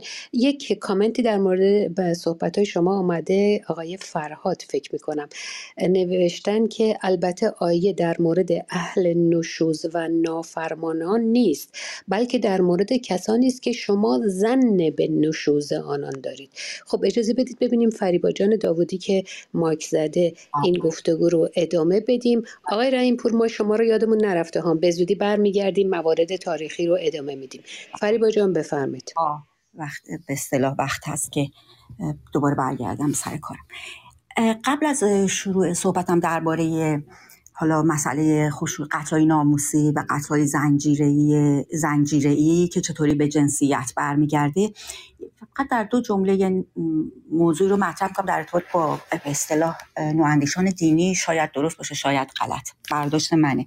من تصور میکنم که حالا هر بحثی رو که میخوام دوستان نواندیش مطرح بکنن یه اشتباه بسیار استراتژیک دارن و اون اینه که به جای اینکه نوک پیکان به اصطلاح حالا حرکت خودشون رو یا حالا هر چه اسم روش میذارن به سمت مثلا در ایران به سمت حکومت بگیرن، یعنی همه فعالیت خودشونو، حالا من جمله دومم بگم معلوم میشه منظورم چیه، هدفشون رو گرفتن به سمت اینکه مردم رو همچنان مسلمان نگه دارن، یعنی هی توجیه کنن که یا توجیه هم نه اصلا فعالیتشون رو و اینکه مردم رو مسلمان نگه دارن وقتی که حکومت به این شکل داره مثلا اسلام رو یا استمرار اسلام رو تهدید میکنه، در حالی که اصلا کلا این استراتژی غلطه. یعنی به جای اینکه کمپین های خودشون و برنامه های خودشون رو به سمت حکومت بگیرن، اصلا یه راه دیگه ای رو میرن. شاید اگر به سمت حکومت میگرفتن نواندیشی دینی انقدر لطمه ای رو که الان خورده از نظر من نمیخورد. حالا اگه دوست داشتین بیشتر دربارش صحبت میکنم، ولی حالا در همین حد. ببینید ما دو تا موضوع در ارتباط با مسئله یعنی خشونت علیه زنان داریم که قوانین جمهوری اسلامی و حالا به هر حال اسلام حتی چه به صورت فرهنگی در کشوری باشه یا حالا مثل ایران به شکل قانونی اون رو پشتیبانی میکنه به اشکال مختلف، حالا در هر کشوری به یک شکل. مثلا در مورد قتل‌های ناموسی که حالا قتل ناموسی ما به قتل‌هایی میگیم یا به ارتکاب خشونت‌هایی میگیم که به اصطلاح منتهی به مرگ زن میشه به دست مردان خویشاوند یا از نظر من به دست مردان غیر خویشاوند، مثلا همونجور که گفتم در دیتینگ ها، مثلا در اینکه مثلا بین دوست و دختر و پسر، من بچه‌های محل نسبت به دختر محل، حالا هرچی، به هر حال من فکر می‌کنم فقط خویشاوند نیست، به دلیل همون ناموس و شرف، یعنی ننگین کردن شرافت خانواده داره اتفاق میفته و پاک کردن این ننگ اونجور قیصروار باید به دست مردان اتفاق میفته. حالا همیشه اینجوری نیست که اینها مثلا این به دلیل مثلا زنای زن یا شک به این باشه که زن زنا کرده یا حالا میخواد بره در آینده همچین چیزی اتفاق بیفته، نیست. یعنی شما میبینید در کشورهای اسلامی شما میبینید که مثلا در مناطق مختلف اجبار زنان به ازدواج اجباری، مثلا اگه دختری نخواد ازدواج رو بکنه مثلا ممکنه کشته بشه، یا اگه مردی رو انتخاب کرده باشه برای ازدواج به قتل میرسه، یا اینکه در طلاق شما در ایران میبینید، در پاکستان خیلی گسترده است که گوش و بینی زن رو میبرن بعد از، یعنی بعد از طلاق، یعنی به دلیل طلاق گرفتن و اینها، و این مثالام خیلی زیاده. اگه بخوایم واردش بشیم یه ذره ممکنه هم من وقتمو از دست بدم، هم به اصطلاح ناحقی بشه به دوستان. به هر حال وقتی که مردها فکر میکنن که آبروشون در خطره یا به غیرتشون به عبارتی آسیبی وارد شده، که این قطعا معمولا بر اساس احساس و ادراک مردها صورت میگیره، یه جوری و اون واژه‌های مرد سالاری، پدر سالاری و اینا میاد وسط که ما نمیتونیم بازش بکنیم، یا اصولا اصلا واژه ناموس خیلی جنسیتیه، یعنی بر علیه زن، انگار مترادف کلمه زن هست. و شما حالا چرا میبینید که این کاملا اسلام در ایران پشتیبانیش میکنه؟ به دلیل اقدامات کیفری که صورت میده. یعنی مثلا ماده 630 قانون مجازات اسلامی اصلا یه مجوزه برای قتل ناموسی، که اگر مرد زن خودشو در حال زنا ببینه با مرد اجنبی، حالا این به عباراتی که به کار گرفته شده، میتونه اونو بکشه. حالا شما بعد برید به آمارش در خوزستان و کردستان و کرمان و کرمانشاه و ایلام و اصلا دیگه اینا وارد بشیم که نمیتونیم بشیم. و یا اینکه ماده 220 یا ماده 301 که به یک گونه‌ای که میاد قاتل رو اگر پدر باشه یا جد پدری باشه از مجازات لازم مبرا میکنه، معمولا از 3 سال تا 10 سال حبسه، که خیلی از موارد هم وقتی که پدر یا جد پدری برن رضایت بدن، مثلا حالا عمو کشته، برادرزاده کشته، یکی دیگه اهالی شهر کشته، میتونه بیاد بیرون وقتی رضایت بده. بنابراین قانون که حالا من به تفصیل درباره‌اش صحبت نمی کنم، فقط همین به 2-3 مورد میبینید که چطور پشتیبانی میکنه. و شما درست برعکسش، یعنی اگر زنی، من اصلا نمیگم که باید زنم این قانون براش باشه، میگم اگر زنی مثلا همسر خودش رو ببینه در چنین حالتی، خب نه، باید بره مجازات بشه. یا اگر زنی مثلا فرزند خودش رو بکشه، مثل مرد نمیتونه، چون پدر صاحب خونه یا صاحب دم محسوب میشه. باز به تشریحش من نمیخوام بپردازم، فقط میخوام همین تیتروار برم بگم که چطوری قانون و چطوری این پشتیبانی میشه. یعنی شما از فیلم و سینما و آموزش و تمام اینها رو میبینین که چطوری این رو پشتیبانی میکنه، به طوری که حالا تصور بکنید که وقتی یه مردی در یک شهری روستایی دختر خودش و زن خودش رو به دلیل زنا بکشه چجوری قضاوت میشه، اگر زنی این کار رو بکنه چطوری قضاوت میشه. و به جز اون خود حکومت ما که حکومت اسلامیه، شما میبینید که اصلا مداخله گری نمیکنه، هیچ سیستمی برای مداخله گری هم در قتل‌های ناموسی ایجاد نمیکنه.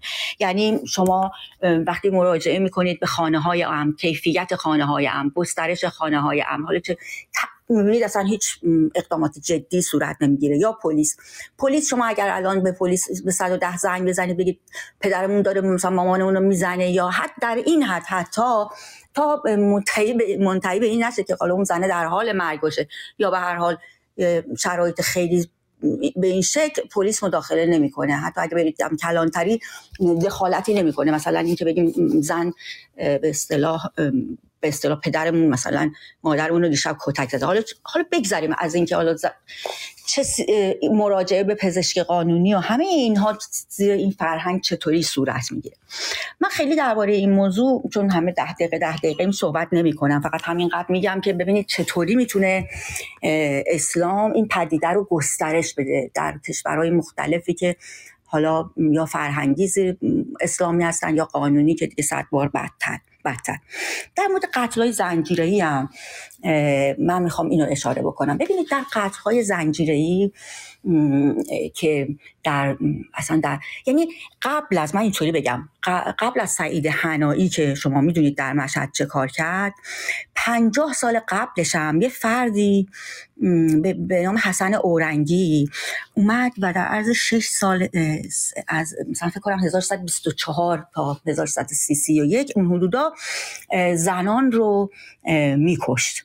حالا من کاری ندارم به اون قتل‌های زنجیره‌ای که به خاطر دزدی صورت میگیره یا اصلا میره تجاوز یا اصلا به اینا کاری ندارم، یا بیماری‌های روانی که اینم خیلی مهمه که شما وقتی هدف این قاتلان زنجیره‌ای رو نگاه میکنید اکثریتشون زنها هستن که قربانی هستن. حالا چون من مرتب دارم این پرونده ها رو هر چی در دسترس باشه، در ایران، در آمریکا، در همه جا نگاه میکنم، روش بررسی میکنم، میبینم که بله حالا مثلا یه کسی هست که در فلان جا نمیدونم مردان همجنسگرا رو کشته یا مثلا رفته به پسر بچه‌ها تجاوز کرده، حالا اونا رو حذف میکنیم. ولی شما در این کشورهای اسلامی که یا در خود ایران دارید میبینید که چطوری مردها زنها رو به دلیل اینکه فکر میکنن جامعه رو کثیف میکنن یا احتمال میدن که روسپیان یا به این ترتیب اونها رو میکشن و آمارشون بسیار بسیار بالاست. میگم حالا من از بین قاتلای زنجیره‌ای که من کار ندارم که حالا اصلا در طول تمام این سال ما یه زن داشتیم اهل قزوین، مهین قدیری، ولی بقیه همه مرد بودن. یعنی شما از اون فردی که فرزاد که در گیلان میکشت به خاطر همین اینکه جامعه رو پاک بکنه، مجید سالک یادم 49 تا مثلا زن رو کشت بین سال 71 تا 76 که میخواست از زنان مثلا فاسد انتقام بگیره، یا یه فریدی بود نمیدونم اسمش بغلانی بود الان نمیتونم بگم که حالا تنفری که از جنس زن 16 تا زن رو کشته بود، یا حتی قتل‌های محولی کرمان رو شما می‌بینید که اصلا به خاطر اینکه قدرتمند بودن اونا و به اصطلاح تهدید می‌شدن فقط 5 نفر حاضر به شکایت شدن، در حالی که مثلا نزدیک 18 تا زن کشته شده بودن، حالا 1-2 تا مرد.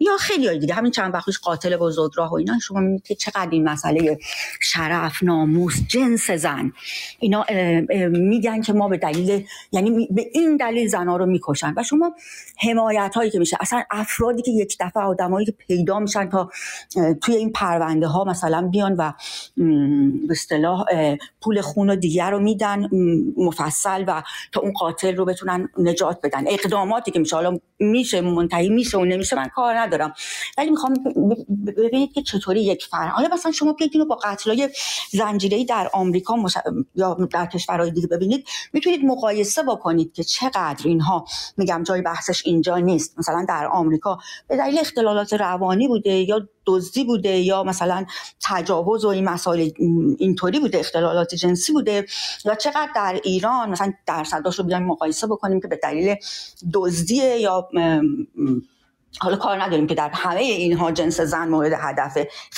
مردم هست، در خارج خیلی بیشتر، در خارج از ایران، در داخل ایران نه، ولی و بعد چقدر اینها به خاطر اینکه میخوان جامعه رو پاک کنن، به اصطلاح کوچه خیابونشون رو پاک کنن و از این جور چیزا و به اصطلاح برخوردها باهاشون هم میبینید. من خواستم به این 2 موضوع اشاره بکنم. ما موضوعای دیگه‌ای هم که یعنی خشونت هایی که جنس زن رو نشانه میده باهاش مواجه هستیم که خیلی برآمده از حق مالکیت مرد بر زن هست. از اون قانونی که همونجور که اول گفتم مسئله تمکین و کنترل سکسوالیته زن، حالا چه در خانه چه در اجتماع، و این حقی که مردها دارن برای اینکه تعیین کنن. اصلا خود قانون حجاب هم شما ببینید که یه عده‌ای دارن، یک مردها دارن قانون می‌نویسن که زن‌ها چه مدلی راه برن، چه مدلی بپوشن، چه مدلی رفتار کنن، و این تعیین این حتی خوب و بد رفتارهای زنان و مردان در جامعه، زنان در جامعه که برگرفته از حالا قوانین اسلامی یا فرهنگ اسلامی یا به هر حال همه تلاش هایی که یک حکومت اسلامی میکنه در ایران برای اینکه خودش هم میگه که تبیین کنیم اینکه چجوری فرهنگ اسلامی رو در جامعه بین زنان و اینها ترویج بدیم. ببخشید من خیلی تند و سریع صحبت کردم و خواستم فقط در این دو محور صحبت بکنم. حالا اگه وقت دیگه بود هم به اصطلاح به موارد دیگه اشاره میکنم. تشکر میکنم. ما متشکریم از شما، کنار ما بمونید. شاید دیگرانی نقد، نظر، پرسشی داشته باشن و هر موقع که تونستی صحبت کنه یا مایک بزنید یا به من خبر بدید. خانم انصاری جان 10 دقیقه شما. ممنون از بردباری و حوصلتون. سپاسگزارم از آقای رحیم پور که امروز مهمون ویژمونه و با حوصله قرار 3 ساعت پیش ما بمونن و برمیگردیم به زودی به تاریخ. خانم انصاری بفرمایید. متشکرم دوباره از شما و دیگر دوستان گرامی. من در ادامه گفتار نخستم فقط 2 عبارت رو خدمتون عرض میکنم و بعد میرم سراغ قربانیان سلاح‌های شیمیایی. ببینید من فکر میکنم که خشونت هم ریشه در تبعیض داره و هم به اون دامن زده میشه. از طرف دیگر خشونت خانگی در ایران هیچگاه جرم‌انگاری نشده و به عنوان یک مسئله خصوصی تلقی میشه و به همین جهت است که بسیاری از این خشونت‌های خانگی در حقیقت در سکوت باقی میمونه و از نابختیاری هیچ مرجع قانونی نیست که بتواند به اون زنان قربانی در حقیقت کمک‌های حقوقی دولتی برسونه. اما در رابطه با قربانیان سلاح‌های شیمیایی میتونم بگم که سازمان نظارت بر کاربرد مین‌های زمینی در سال 1998 توسط کمپین بین‌المللی منع استفاده از مین‌های زمینی ایجاد شد. البته به غیر از اون کنوانسیون منع استفاده از سلاح‌های شیمیایی. در این باره حتی سازمان جهانی یونیسف که در واقع صندوق بین‌المللی حمایت از حقوق کودکان در جهان هستش، از کشور عراق و مرزهای این کشور با ایران رو به عنوان پرمین‌ترین منطقه دنیا نام برده که بیش از 20 میلیون مین ضد نفر در مناطق جنگی که در زمان جنگ 8 ساله عراق با ایران کاشته شده و 1000 کیلومتر از خاک عراق هم مرز با ایران هستش که آلوده به مین بوده و حتی در حال حاضر هم نگرانی‌های فعالان حقوق بشر و این سازمان‌های بین‌المللی که در رابطه با اون معاهده اتاوا و بسیاری کنوانسیون‌های دیگر در این رابطه یک سری مقرراتی رو بنا نهادن بسیار نگران هستند از این جهت، چون بخش گسترده‌ای از خاک عراق که هم‌مرز هست با مناطق کردنشین ایران و این در حالی هستش که از یک طرف مسئولان رژیم اسلامی به طور مستمر از پاکسازی مناطق مینگذاری شده در ایران به ویژه کردستان حرف میزنند و از طرف دیگر ما همواره شاهد تکرار رویدادهای تلخ از جمله قربانی شدن کودکان که روی مین دست پا رو از دست میدن و یا حتی زنانی که در بخشی از این زمینهای دارای مین کارهای تقریبا کشاورزی و اینها میکنن و چون نمیدانن، اطلاعی ندارن از مینهای کاشته شده، بخشی از بدنشون رو از دست میدن. در حقیقت بخش‌های از خاک ایران بر اساس اون اعلام منابع خبری 42,000 کیلومتر مربع از مناطق مرزی ایران تخمین زده شده که توسط نیروهای عراق در دوران 8 ساله جنگ مینگذاری شده. از طرف دیگه میشه گفتش که بر اساس اون گزارش‌های سازمان‌های بین‌المللی، ایران بعد از کشور مصر به عنوان دومین کشور آلوده به مین معرفی شده و در حقیقت اون پاکسازی رو هم که رژیم اسلامی مدعی هست که کارشناسان مین و اینها رفتن اونجا رو پاکسازی کردن، شاید به طور 100% میتونم بگم که صحت نداره، به جهت اینکه در یک مقطعی این اقدامات انجام شد و بعد از اون با توجه به اینکه نیازمند تخصیص بودجه توسط دولت و در مجلس بود، مسلماً اینها این پاکسازی ها رو ادامه ندادن و با توجه به وضع قوانینی که در حقیقت با هدف ممانعت از کشتار غیر نظامیان که جمعیت وسیع از زنان و کودکان رو تشکیل میده، با تصویب معاهده بین المللی منع استفاده از سلاح‌های متعارف خاص، درسته که به ثمر رسیده در جامعه بین المللی، اما مینها همچنان قربانی میگیرن و مثل سم دادن هست که فرد هیچگاه متوجه آثارش نمیشه، زیرا که مین یک سازوکار مخفی داره و رصد کردنش بسیار دشواره. به همین جهت در چارچوب اون ضوابط داخلی و اختصاصی و شخصی باید این نوع صدمات و قربانیان این نوع جراحات و صدمات بدنی مورد توجه بیشتری قرار بگیرند.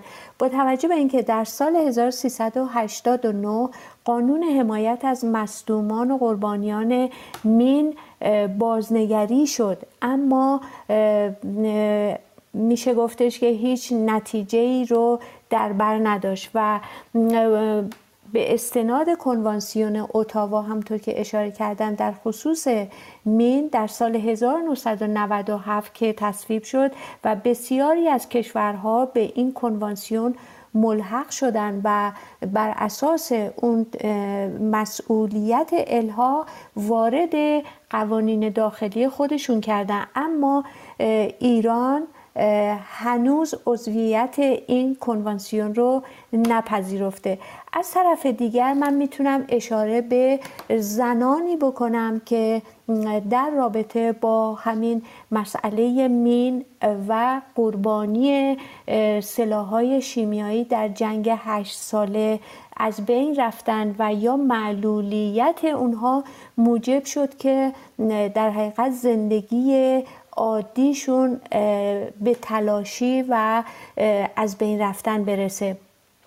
با توجه به اینکه ما این قربانیان و مصدومان مین رو باید هم از حیث حقوق بشر و هم حقوق بشر دوستانه مورد بررسی قرار بدیم و با توجه به اینکه این افراد ناآگاهانه روی مین میرن و مصدوم و قربانی میشن، به همین جهت به حمایت حقوقی گسترده‌ای نیاز دارن و در حقیقت میشه گفتش که از طرف دیگر با توجه به گزارش‌های بین‌المللی در هر 22 دقیقه یک مین در جهان منفجر میشه. در این مسئله و مشکل در جامعه جهانی وجود داره، اما قوانینی هم وجود داره که بسیاری از کشورها همونطور که اشاره کردم به اون نسبت به اون تبعیت میکنن و حمایت‌های حقوقی دولتی نسبت به قربانیان و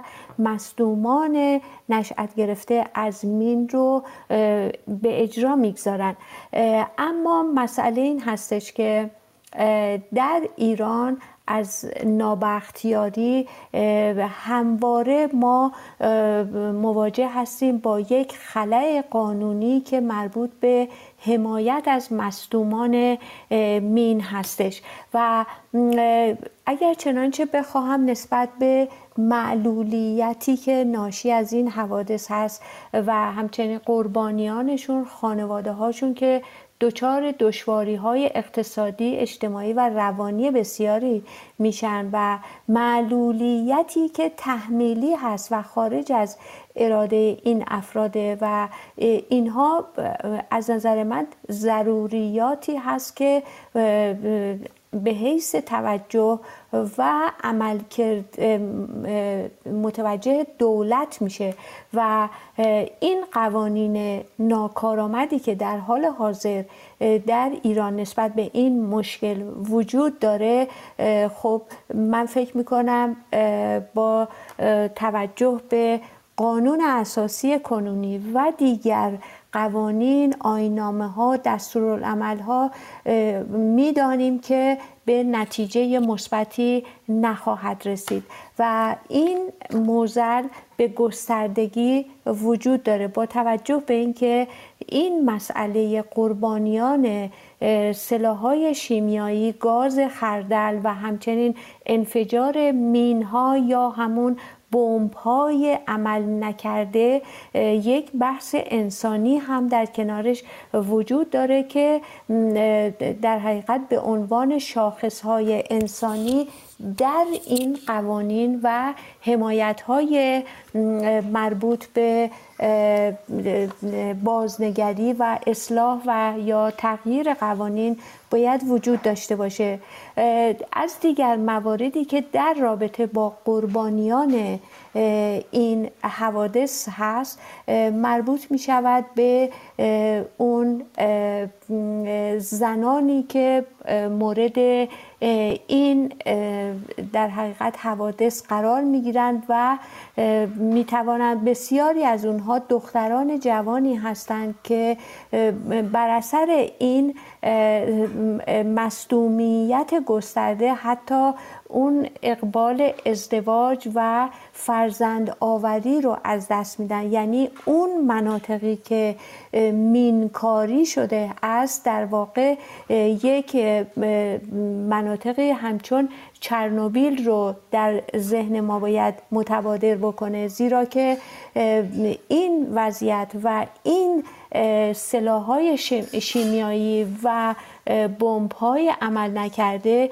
موجب می شود که نسل آینده‌ای اگر هم به وجود بیاید با معلولیت‌های مغزی و جسمی و ذهنی خواهد بود که از نابختیاری این می تواند یک به نظر من مرگ نسل‌های آینده‌ای باشد که در اون مناطق بخواهند به زیست خودشون ادامه بدهند. متشکرم ازتون.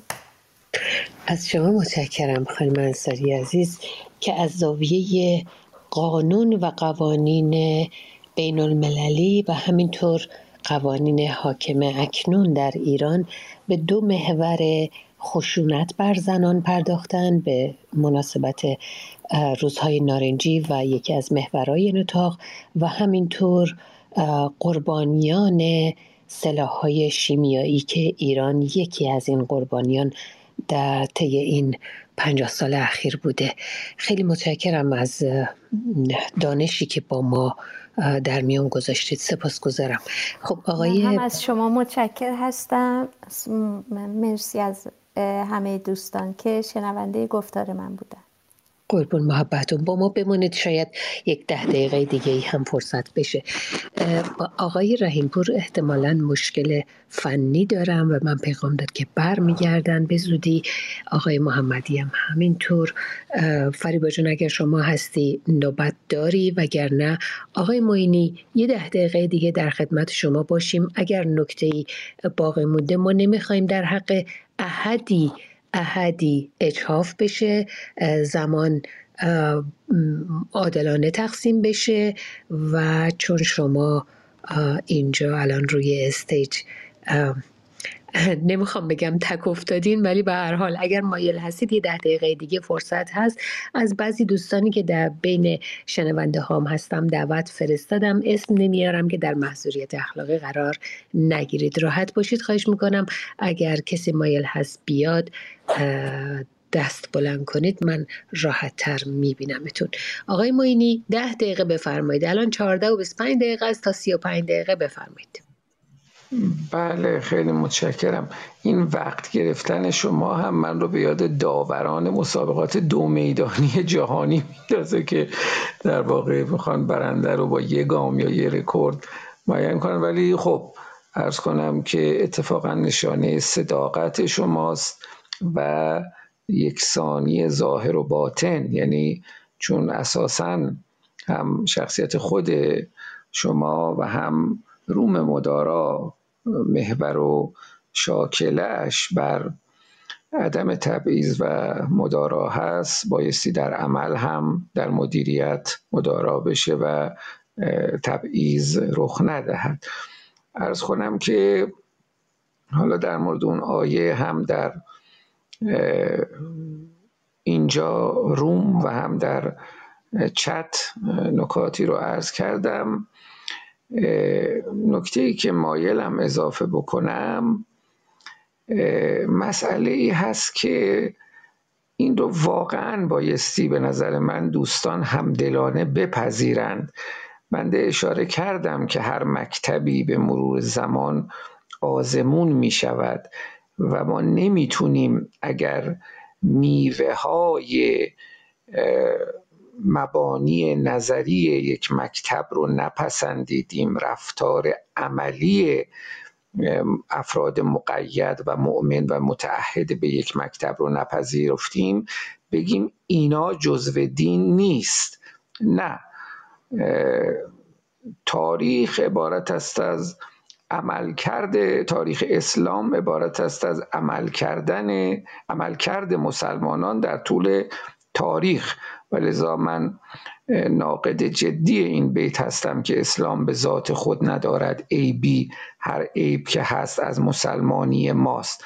چون اولا اسلام ذات نداره و ثانیاً مکتب خوب و موفق و مربیان و بنیانگذاران و متولیان خوب یک مکتب اتفاقا اونا هستن که مانع کجرفتاری و کجفکری پیروان مکتب بشن. اما همچنان معتقدم که ما بایستی فرمایش خانم داوودی مهاجر رو هم که شنیدم مایل شدم که این نکته رو بیشتر روش تأکید بکنم که اولا چنان جمهوری اسلامی برای ما ایرانیان عملکردش موجب اسلام گریزی و در واقع گریختن مسلمانان از دین خود شده که یادآور این بیت حافظ هست که چنان بزد ره اسلام غمزه ساقی که اجتناب ز صهبا مگر صهیب کند. مطلبش هم اینه که مرا به رندی و عشقان فضول عیب کند که اعتراض بر اسرار علم غیب کند. واقعا روشنفکری دینی کار بسیار مشکلی داره با عملکرد جمهوری اسلامی که فقط وجوه خشونت‌آمیز و ناعقلانی و خرافه پرور و مداح پروری و مداحی پروری و عقلانیت ستیز و اصلا قرائت فاشیستی از یک مکتب رو ارائه میده. حالا بنده عرض کردم که پیامبر اسلام یک فردی بود که خودش واضع قانون بود و عدالت رو خودش تعریف میکرد و اگر کسی قوانین عادلانه مولود اندیشه و الهامات خودش رو نمیپذیرفت هم مجازات میکرد. اما یک حکومتی که در زمانه مدرن به وجود میاد و میخواد داعیه مسلمانی و جمهوریت مخصوصاً داشته باشه، قاعدتاً باید بتواند از همون 1% که آقای دکتر مجیدی اشاره فرمودند که آیات فقهی هستند، باید بتواند اینها رو با حقوق بشر مدرن سازگار بکنه. حتی من اینجا پیوندی هم میبینم میان همین حمله به سفارت انگلستان و حمله به سفارت عربستان. اینها در واقع اولا خودسرانه نیست و اتفاقا سرداران و سروران پیدا و پنهان اشارت میکنند. به قول سعدی گفت که اگر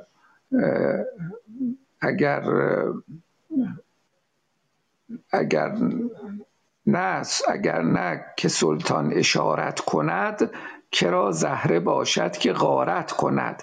یعنی حتما وقتی که یک انبوهی گروهی میریزن یه جایی، یک فرد قدرتمند و قدرتمدار یه اشارتی کرده، اگر ز باغ رعیت ملک خورد سیبی برآورند غلامان او درخت از بیخ. و اصولا یکی از اشکال سیاست ورزی فقهی و ولایی متولیان جمهوری اسلامی هست که میان و خودشونو پشت افراد خودسر پنهان میکنن، چه در جریان قتل نویسندگان، چه در جریان حمله به سفارت‌ها. حالا عرضم این بود که با توجه به اینکه سفارت در هر کشوری خاک کشور مهمان محسوب میشه، این دیگه الفبای عصر نیشن استیت و دولت ملت هست که بایستی مرزها و خاک کشورهای دیگر رو ما محترم و تابو بدانیم، عبور ازش. گذشت اون عصری که تمدن‌ها و کشورها به دارالایمان و دارالکفر تقسیم می شدن و مسلمانان در صدد این بودند که با پدید آوردن محور مقاومت و اینکش و محصولات علمی انسانیش و علوم تجربیش و ریاضیش و صنعتش و دستاوردشون بایستن. اینها همه نتیجه تنبلی و جمود و رکودی هست که در نظام فکری و الهیاتی و فهم ناقص از توحید و معاد و نبوت و فلسفه دین و مسئله پیامبر شناسی و وحی شناسی و تکلم خداوند و شخصیت پیامبر رو شناختن رخ داده است. اون اندازه که بنده میفهمم در جمهوری اسلامی ایران متاسفانه اجرای بی تنازل احکام فقهی در واقع بی هیچ تأویلی سرلوحه قرار گرفته.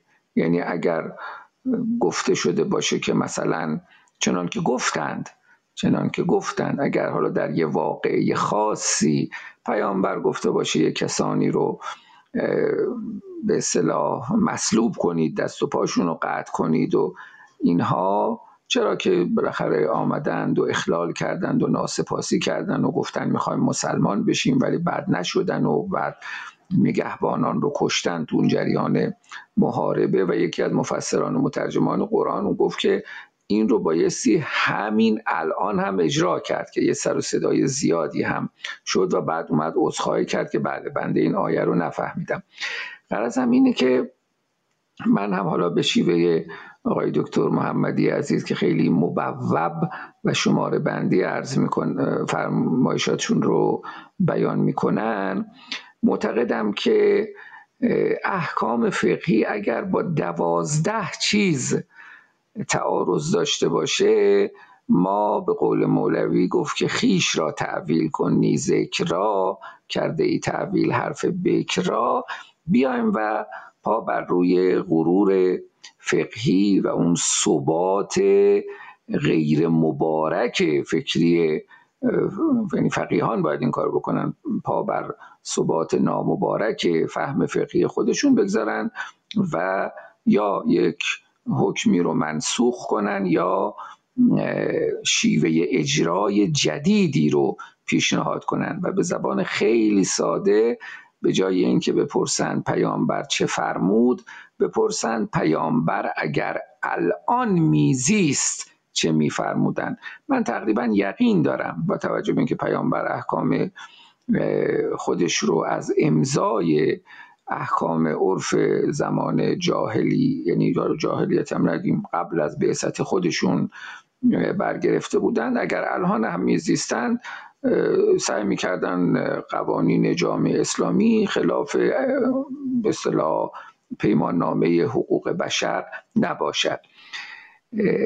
این یکی از چیزایی که نباید سازگار باشه. حالا اون 12 تا رو بعداً عرض خواهم کرد. قربون محبتون. من یه سوال دارم تا آقای رحیم‌پور برگردن. آقای رحیم‌پور، هر موقع شما آماده اید مایک بزنید من ببینم که برگشتید.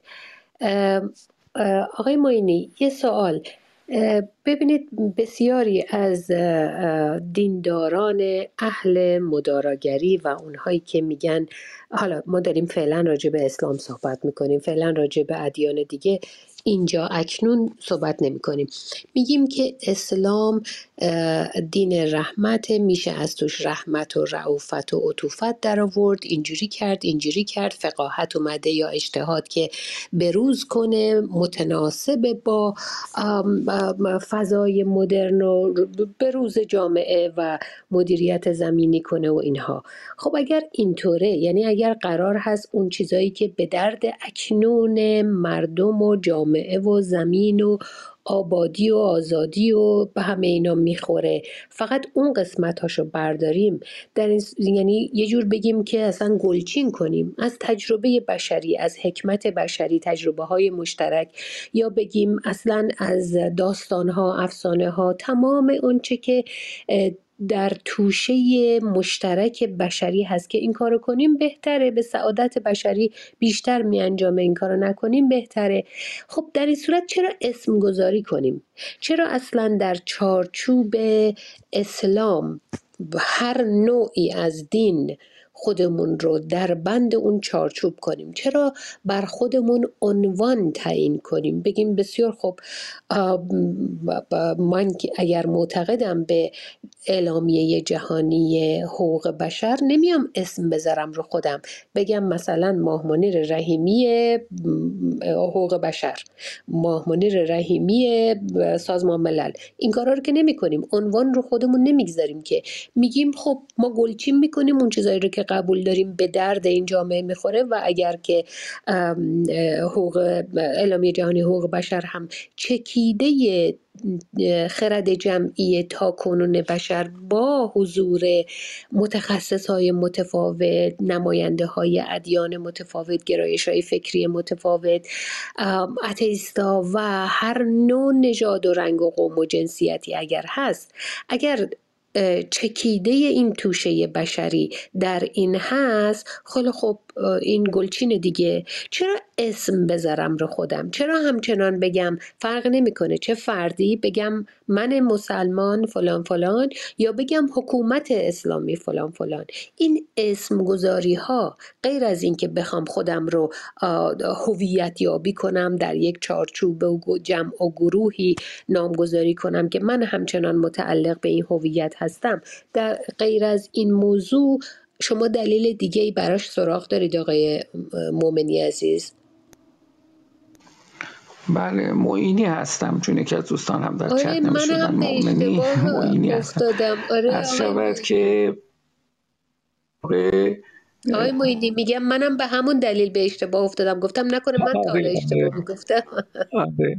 نه، اون انگلیسی حرف ای و آی هست، کاملا به اصطلاح معلومه، ولی حالا اشکالی نداره. اتفاقا مؤمنی شاید یه خورده بهتر از نشون، مؤمن یعنی مؤمن، معین یعنی یاری کننده، ولی من فکر کنم معین بهتر. عرض شود که فرمایش شما من رو به یاد، یعنی دو چیز رو به ذهنم میرسونه. یکی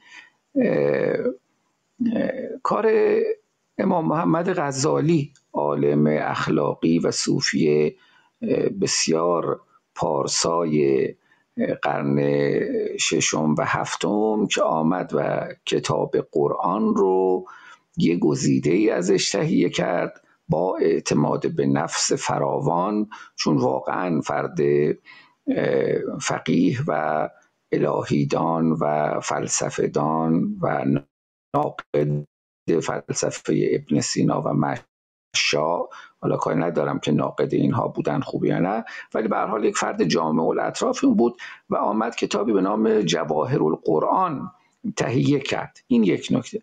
دوم اینکه حالا اسم حکومت جمهوری اسلامی است به خاطر مسلمان بودن اکثریت مردم هست، حالا چه شیعه و چه سنی، و خب انقلابی هم که شد مردم خواهان یک اسلام دلپسند و عقل پسند بودند. نکته دومی که به ذهن بنده میرسه مسئله، یعنی در واقع مخاطب سرکار عالی گرچه بنده هستم ولی در واقع سخنتون با حاکمان و متولیان اموره، یعنی به اونا باید گفت که چرا اسلام رو به صورت ایدئولوژیک دارید عرضه و اجرا میکنید. هر عیب و آفتی که هست از ایدئولوژی شدن دینه. و جالب این هست که خود پیامبر در پکیجی که مجموع آیاتی بود که ما هنوزم به درستی نمیدونیم کدومشون، حالا تحقیقات و کوشش هایی شده که بیان قرآن رو بر حسب ترتیب نزول به اصطلاح عرضه بکنن، ولی خب یه پکیجی که عرضه شده و حاوی آیات مکی و مدنی هست و حاوی یه سری تکرارهایی هست، بعضاً به رغم ادعاهای تناقض‌هایی هست. عرض کنم که اشکال در اینه که این حاکمان با وجودی که خود پیامبر و شارع دین رو به صورت ایدئولوژی عرضه نکرده و سعی کرده یه پکیجی عرضه بکنه که هم در او قانون باشه، یعنی همین فعل زمان پیامبر 1400 سال پیش بهشون میگه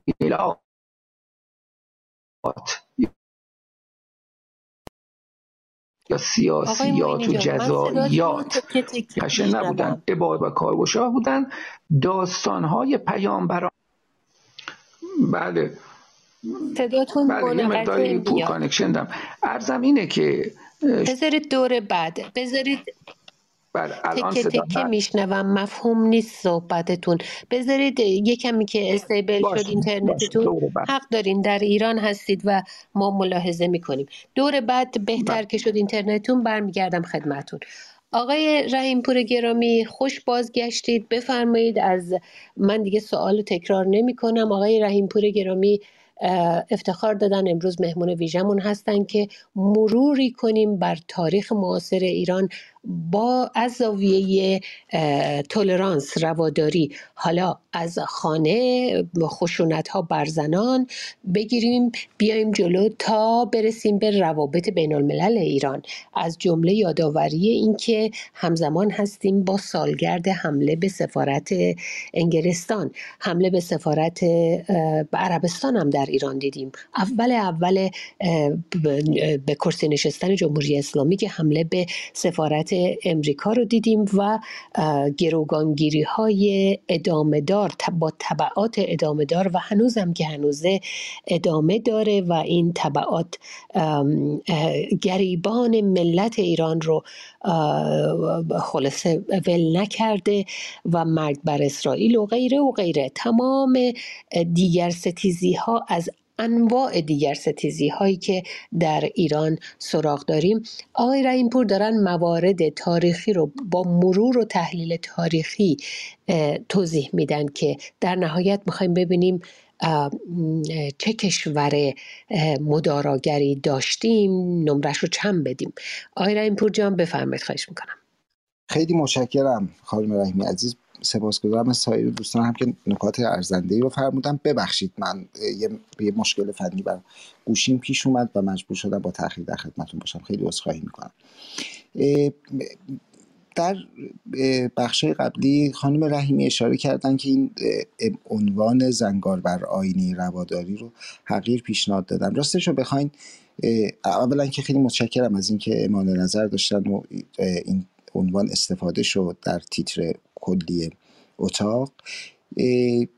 راستش تصور من این هست که به لحاظ ماهیتی ما این مسئله رو در جمهوری اسلامی داشتیم از ابتدای تأسیسش.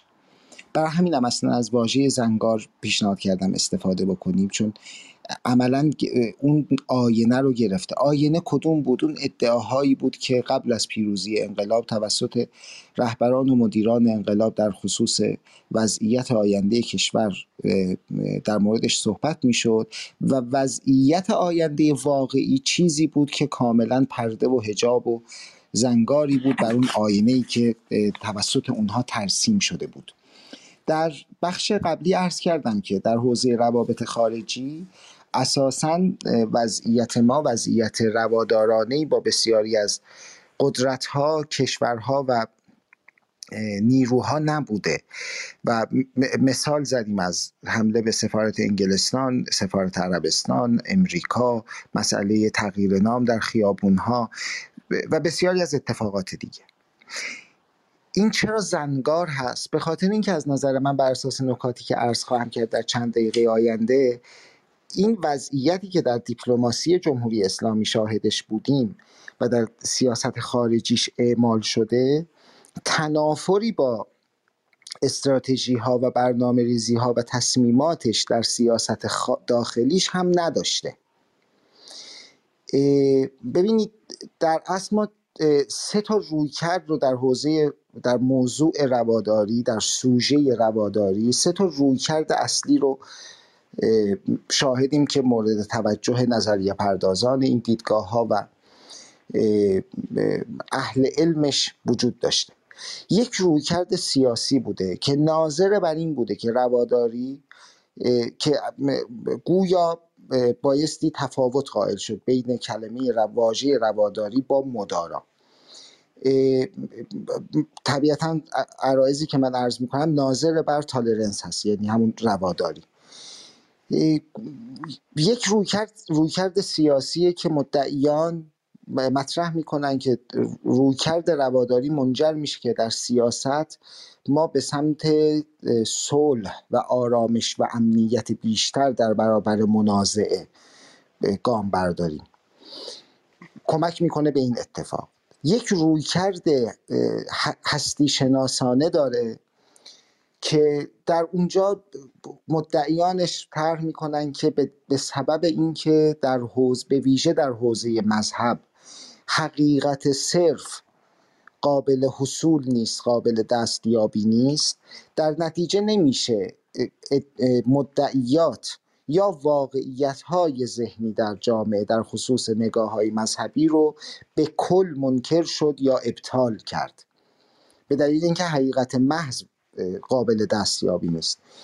یک رویکرد اخلاقی هم در موردش وجود داشته در مورد رواداری. اون هم این بوده که رواداری باعث میشه که ما از ارتکاب به ارعاب به ویژه در حوزه عقاید خودداری بکنیم. دقت میکنید 3 تا رویکرد در حوزه رواداری مطرح شده.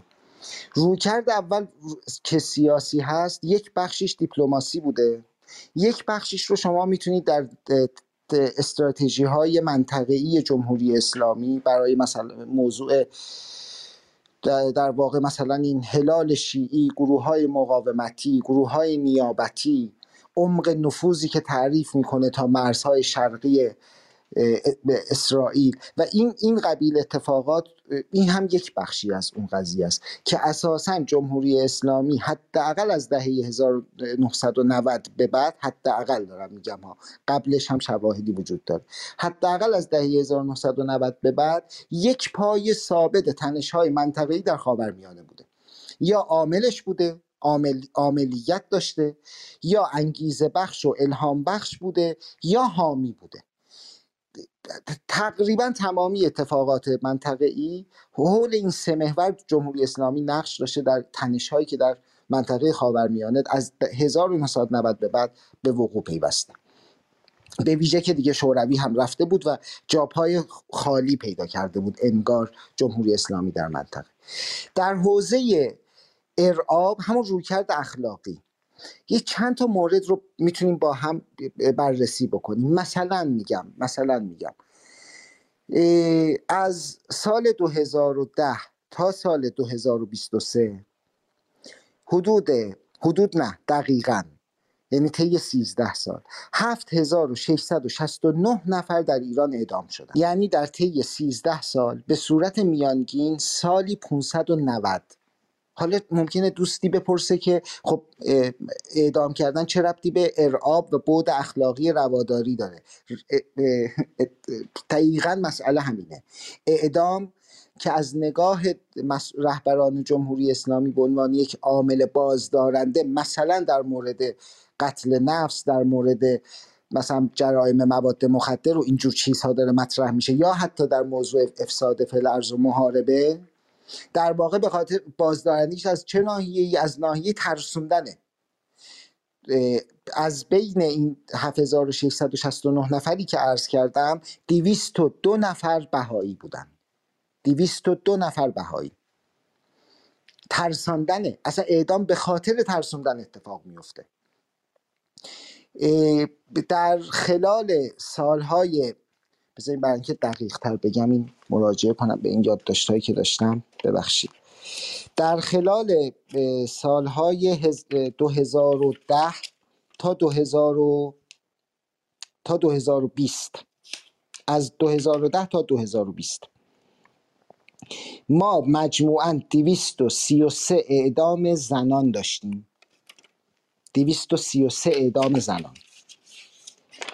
سال رو باز دوباره 2000 تا 2023 عذرخواهی میکنم.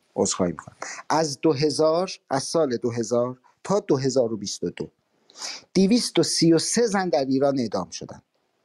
دقت بکنید، از این 233 زنی که اعدام شدن 106 موردشون اتهام به قتل عمد داشته. این رو داشته باشید چون براش نکته‌ای دارم. 96 مورد اینها مربوط به جرایم مواد مخدر بوده. 31 مورد مربوط به عضویت در گروه‌های مثلا معاند و اینجور چیزهایی که ادعا میکنه، یا گروه‌های سیاسی مخالف رژیم و اینها بوده. اون 31 نفری که بابت عضویت در گروه‌های سیاسی اعدام شدن معنا داره، تعریف داره. آدم میتونه این رو در قالب سیاست‌های جمهوری اسلامی تعریف بکنه. 106 نفری که بابت قتل عمد از خانم‌ها اعدام شدند، بیشتر از نصفشون، دقت بفرمایید، بیشتر از نصفشون کسانی بودند که دفاع ناموسی کردند، یا از شخص خودشون یا از حیثیت خانوادگی و حیثیت زنانگیشون. بیشتر از نصف اون 106 نفر دفاع ناموسی کردند، مرتکب قتل شدند و بعد تبدیل به اعدام شدند، یعنی حکم اعدام گرفتند. کسانی رو داشتیم در جمهوری اسلامی که قاضی اعتراف کرده که من میدونم تو قاتل نیستی، ولی برای اینکه جامعه درس عبرت بگیره تو باید اعدام بشی. خیلی دردناکه، خیلی زجرآور این حرف. قاضی به کسی که داره اعدام میشه این حرف رو زده. گزارش های متعدد از این دست داریم ها و به اتفاقات مختلف. میخوام بگم که چطور بعد اخلاقی روی کرده رواداری در موضوع ارعاب تحت شعاع قرار میگیره از طریق جمهوری اسلامی، یا در بعد معرفت شناسی که گفتم تأکید میشه که آقا حقیقت محض وجود نداره، تو حقیقت مطلق نیستی.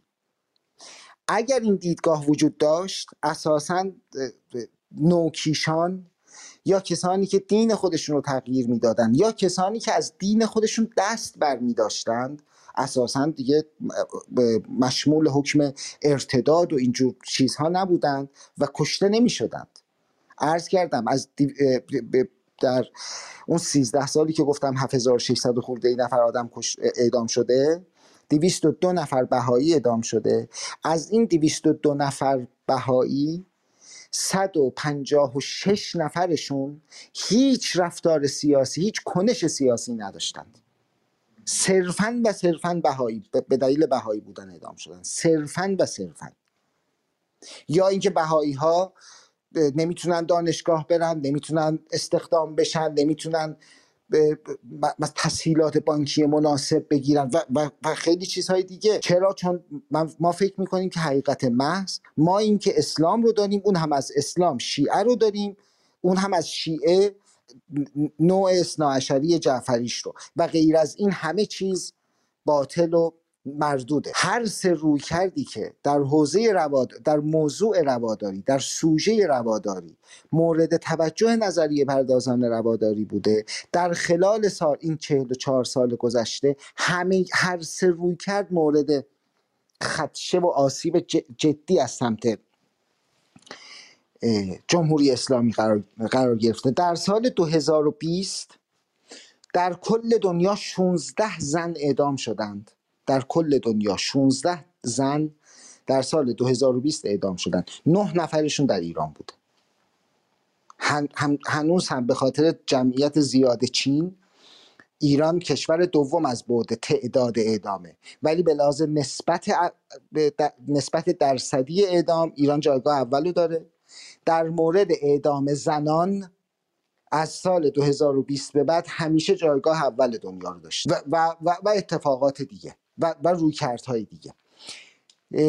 خانم رحیمی 10 دقیقه هم تموم شد. من میرم رو منبر، ساعت رو نگاه نمی‌کنم، یه لحظه نگاه کردم. عیبی نداره. شما قرار بوده شما امروز یک مرور تاریخی برای ما داشته باشید. 3 دقیقه دیگه صحبت کنید، رأس ساعت 3 میریم پیش آقای محمدی. بفرمایید. چشم. خیلی متشکرم. اساساً این مسئله 2 تا وجه داره. این که عرض کردم 3 تا روی کرد توسط جمهوری اسلامی در 44 سال گذشته، البته الان دیگه کم کم داره 45 میشه دیگه، در 45 سال گذشته مورد نقض قرار گرفته. 2 تا محور مبنایی داره.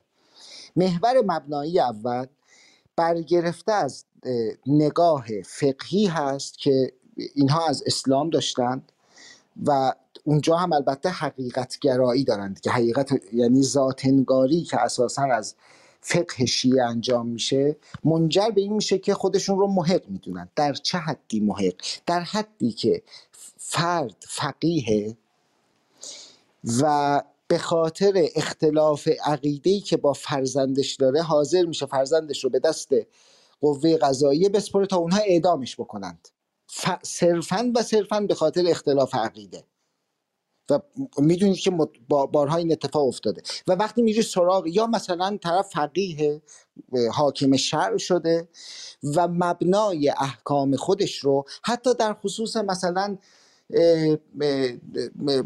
بازماندگان حکومت سابق، مبنای نظری خودش رو فقه قرار میده و اساسا کسی نمیتونه با اون مسئله مخالفت کنه. چرا؟ چون مبنا رو فقه قرار داده و از درون فقه اون رو اخذ کرده دیگه. یعنی فقهی رو باهاش مواجه هستیم که امکان چنین استنباطی رو ایجاد خواهد کرد. این یک محور مبناییه. محور مبنایی دوم که این رو همراهی میکنه، ملازمت ایجاد میکنه تا در کنار هم بتونن با قوت جلو برن، استراتژی سرکوبه. در جمهوری اسلامی سرکوب به مثابه یک استراتژی عمل کرده. درون استراتژی سرکوب ابزارهای مهار کننده مثل اعدام، مثل شکنجه، مثل تبعیدهای عقیدتی و سیاسی، مثل زندانهای عقیدتی و سیاسی کاملا توجیه داره.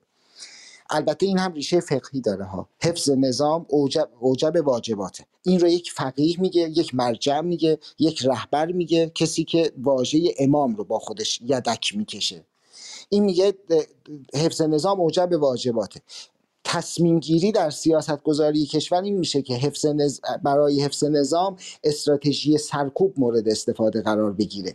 در اون استراتژی سرکوب ابزارهای مهار مثل کشتار، مثل اعدام، کشتار خیابونی منظورم، در همین پارسال بیشتر از 600 نفر در جریان جنبش زن زندگی آزادی کشته شدن دیگه، بیشتر از 600 نفر هستن. یا مثلا در آبان 98 254 نفر رو خود حکومت گردن گرفته، آمارها تا 1500 نفر رو هم گاهی اوقات داره گزارش میده. در دیماه 96 50 و فقط در تابستان 67 در عرض یک و نیم ماه 4500 نفر در زندان اعدام شدن. خیابون اینجوریه، داخل زندان اون شکلیه، در محاکم اونطوری عمل میشه، در زندان ها اونطوری عمل میشه، تمام ابزار استفاده میشه. گزارش های متعدد از زندانیان سیاسی داشتیم که مقامات دادستانی یا بازجوها همسران زندانی ها رو مجبور به متارکه کردند، از بعد از متارکه اونها خودشون عقدشون کردند اینها رو، یعنی به صورت چند جانبه‌ای نقض حقوق انسانی در مورد این آدم ها اتفاق از خانوادهشون اونجوری شده و بعد مجبور شدن عقد بکنن. یا به اعدام دختران باکره‌ای که در نهایت منجر میشد به اینکه جعبه شیرینی بر خانواده هاشون در واقع میدادند و اتفاقات دیگه. در تمامی این موارد ابزار مهار به عنوان این وسیله ها به عنوان ابزاری برای تحقق اون استراتژی سرکوب استفاده شده. چرا؟ چون استراتژی سرکوب عاملی بوده که حکومت جمهوری اسلامی برقرار بمونه. کنار این اون بحث فقهی رو هم در نظر بگیرید که از درونش میتونید تمامی اون جنایت ها رو توجیه بکنید و اون فجاعت ها رو توجیه بکنید تا محصولش بشه یک حکومت 44-45 ساله سرشار از نارواداری، سرشار از ظلم، سرشار از ستم، که البته تا اینجا تونسته روی کار بمونه. چرا تونسته روی کار بمونه؟ چون اون ابزارها تا حدی کار میکنن دیگه، طبیعی اون ابزارها کار بکنن. مثالای متعدد وجود داره. اون ابزارها کار میکنن اما ابزارها از کار میافتن، به مرور از کار میافتن. حالا اگه فرصت شد در مورد اینام صحبت کنیم. باز از اون 3 دقیقه هم رد شدم خانم رحیمی، ببخشید، عذرخواهی میکنم. اختیار دارین، هیچ مانعی نیست. آقای میرز محمد خیلی خوش اومدین. آقای مهرابی گرامی خوش اومدین. شما یه بار اومدین بالا، احتمالاً به خاطر مشکلات اینترنتی برگشتین. صدای شما رو بشنویم بعد بریم خدمت آقای محمد. من یه کامنت 10 ثانیه‌ای دارم در رابطه با صحبت‌های آقای رحیم. اجازه بدیم برگردیم خدمتون. چشم آقای معینی، اجازه بدین ما یه احوال پرسی با آقای میرز محمد بکنیم. آقای مهرابی چه؟ پهلوان نیست که گه تند و گه. سلام و عرض ادب و احترام. بله آقای خدمت همه مهراب. آقای معینی جا خواهش میکنم مایک باز نکنین، چه صدایی آقای مهراب، من میخواستم یه نکته عرض کنم. میخوام بگم که اون حکام شرعی که اون حکام شرعی که حاضر بودن نیستند اختلاسگران و مفسدان اقتصادی رو محکوم بکنن. الان بسیار خوب. آقای معینی جان خواهش میکنم مایک باز نکنید بین صحبت دیگران، برای اینکه صداها به هم میپیچه و بعدم چون گاهی اینترنت شما کم و زیاد میشه اصلا متوجه نمیشیم. شما فکر میکنم کامنت گذاشتین رو صحبت آقای رحیم پور به عنوان یک نمونه که اجازه گرفتم گفتم یه کامنت 10 ثانیه‌ای دارم. باشه اشکال نداره. نه احتمالا نشنیدن. آره نشنیدن، اشکال نداره. خب ایشون گفتن که الان حاکمان الان حاضر نیستن اختلاسگران رو با همون روش ها به محاکمه بکشن. آقای مهرابی جان میخوایم صدای شما، سلام علیک شما رو هم بشنویم، بعد میایم خدمتون اگر نکته‌ای داشته باشین. سلام و عرض ادب و احترام خدمت سرکار خانم رحیمی، خانم خدمت شما کنم که داوودی، آقای جناب استاد رحیمپور بزرگوار و همه دوستان، آقا جواد، خیلی هفته گذشته نتونستم خدمتتون برسم و همینجور الحق و الانصاف هما رو خراب بودم تا امشبم داشتم یه مطلبی می نوشتم، دیر شد. عذرخواهی میکنم، عذرم رو بپذیرید، در خدمتم. قربان محبتتون.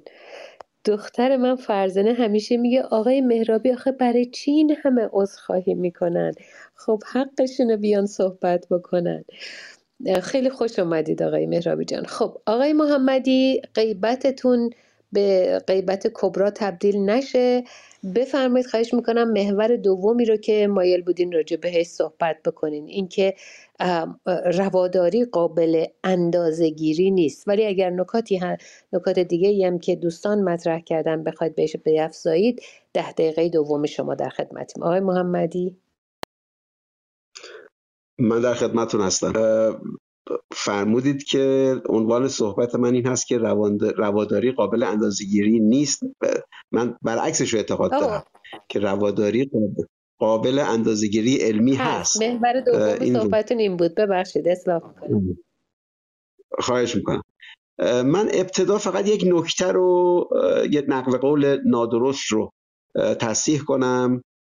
آقای معینی گفتن که از قول من گفتن که من گفتم 1% از آیات قرآن آیات فقهی است. من گفتم 8%، چون حدود 500 آیه است، از حدود 6600 میشه حدود 8% آیات قرآن. و اما این بحث که رواداری آیا قابل اندازه‌گیری علمی هست یا خیر، من همونطور که اشاره کردم معتقدم که چنین چیزی هست، می شود چنین کاری رو کرد، همچنان که در مورد دموکراسی، آزادی بیان و حاکمیت قانون بسیاری از مؤسسات بودند که برای اینها شاخصهایی، سنجه‌هایی در نظر گرفتن، تا حدودی اندازه‌گیری میکنن. البته اندازه‌گیریش مثل اندازه‌گیری هوا نیست، یا که در سراسر عالم شما با یه ابزارهایی می توانید اندازه بگیرید و این همه این اندازه‌گیری هم یکسان خواهد بود. مثلا در مورد قوه جاذبه یا در مورد مسائل دیگر به اون شکل نیست، ولی می شود تا حدودی روی طیف‌هایی شاخص‌هایی رو درست کرد برای اینکه این پدیده رو ما اندازه بگیریم. رواداری مثل دموکراسی و آزادی بیان یک پدیده چند وجهیه، شامل چندین حوزه اجتماعی میشه و علیرغم آلوده شدن فضا توسط حکومت‌های دیکتاتوری در مورد این مفاهیم قابلیت سنجش علمی داره. میشه یک شاخص چند بعدی رو درست کرد با ویژگی‌های زیر: یک، شدت نگرش‌های مداراگرایانه یا ناروادارانه فرد یا گروه یا نهاد رو در حوزه‌های اجتماعی مختلف میشود سنجید. این در واقع ما میتوانیم رتبه بندی بکنیم این نگرش‌ها رو، شدتشون رو. دومی که شاخص مربوط به رواداری رو بر اساس بعدش و سهمی که هر بعد در کلیت مدارا داره میتونیم درجه بندی کنیم یا سهم بهش بدیم. و سوم این که این ابعاد رو با دادن وزن به هر کدومشون ترکیب کنیم تا این در نهایت این شاخص ابعاد مختلف مدارا رو با دادن وزن با هم ترکیب کنه. این عین کاری است که در مورد دیگر شاخص‌های اجتماعی تا حدودی انجام شده. این کار البته دشواره، نیازمند به 3 چیز هست: شناخت دقیق از جامعه مورد مطالعه و سیر تحولش، چون تغییر میکنه، مفاهیم تغییر میکنه، تصوری که مردم نسبت به مثلا رواداری دارن امروز با 30 سال، 40 سال، 50 سال پیش متفاوته. دوم، شناخت سطح بالایی از دانش نگرش سنجی میخواد، چون بخشی از این شاخص ها به در واقع نگرش های مردم یا گروه های اجتماعی مرتبط میشه. و سوم هم این که این نگرش سنجی ها باید در طی سالها تکرار بشه تا بشه که فراز و نشیب هاش رو دید و با هم مقایسه کرد.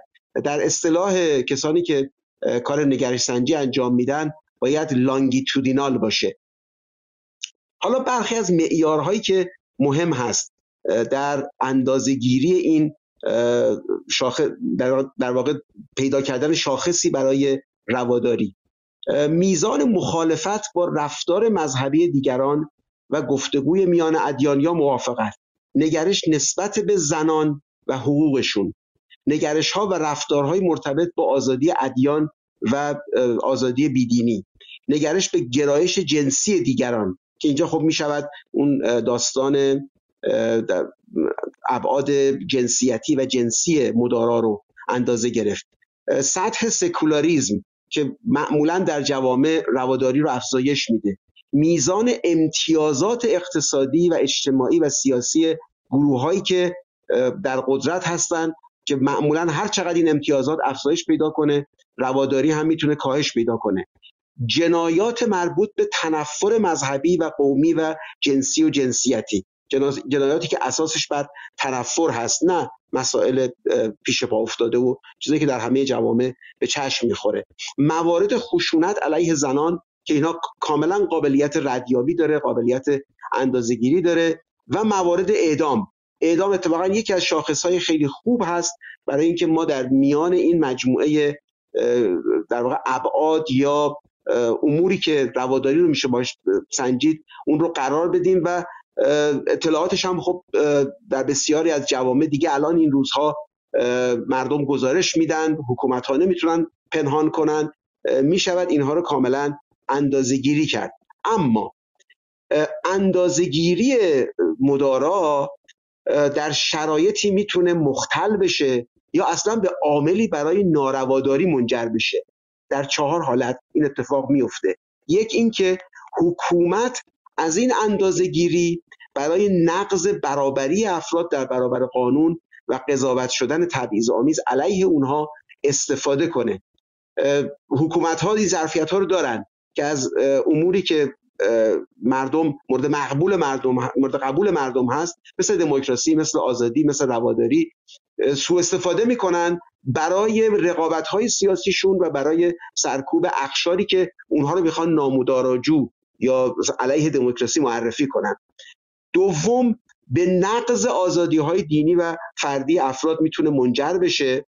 افرادی رو معمولاً کسانی که آزادی‌های مذهبی آدم‌ها رو منکر میشن نمیگن که ما آدمای بدی هستیم، میگن اینها روادار نیستن، اینها نمیدونم عمله استعمار هستن، اینها دنبال قدرت هستن. مثلا تهمت هایی که به بهاییان میزنن در ایرانی که اینا عمله استعمارن، با همین عناوین میان و میخوان رواداری رو کاهش بدن.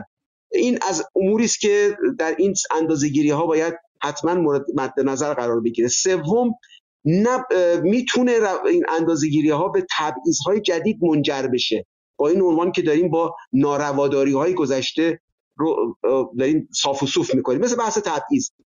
خیلی از کسانی که این روزها از تبعیض طرفداری میکنن میگن این تبعیض مثبته، داریم تبعیض‌های گذشته رو جبران میکنیم. خب گروهی هم میتونن بیان بگن که این نارواداری میتونه نارواداری مثبت باشه و ما داریم نارواداری‌های گذشته رو جبران میکنیم برای برخی از گروه‌های اجتماعی با مثلا ایجاد تبعیض یا سرکوب برخی از گروه‌ها. و نکته چهارم، این که برخی از افراد رو از حقوق ابتداییشون محروم کنن یا تحت تعقیب قرار بدن و بر اساس این گونه نظرسنجی‌ها به افرادی یا به گروه‌های پاداش بدن یا افراد و گروه‌هایی رو مورد تحت تعقیب قرار بدن. اینها آسیب‌هایی است که این گونه سنجش‌ها میتونه داشته باشه. ولی در مجموع اگر سازمان‌ها و نهادهای مستقلی، من در این زمینه‌ها معمولاً به دولت‌ها خوشبین نیستم، چون دولت‌ها اجندا دارن، برنامه‌های سیاسی دارن، منافع دارن، ولی گروه‌های مستقل، سازمان‌های مستقل، مراکز دانشگاهی مستقل، اونها هستند که اگر چنین سنجش‌هایی رو انجام بدن به اونها میشود در این زمینه‌ها اعتماد کرد. با تشکر. تشکر از شما. به شرطی که آزادی باشه، آزادی تهیه آمار باشه، آزادی تحقیق باشه و بعد هم آزادی انتشار اون نتیجه اون تحقیقات داده بشه، از جمله به NGO ها و نهادهایی که مستقل شما نام بردید. 100% خانم رحیمی، 100% درسته.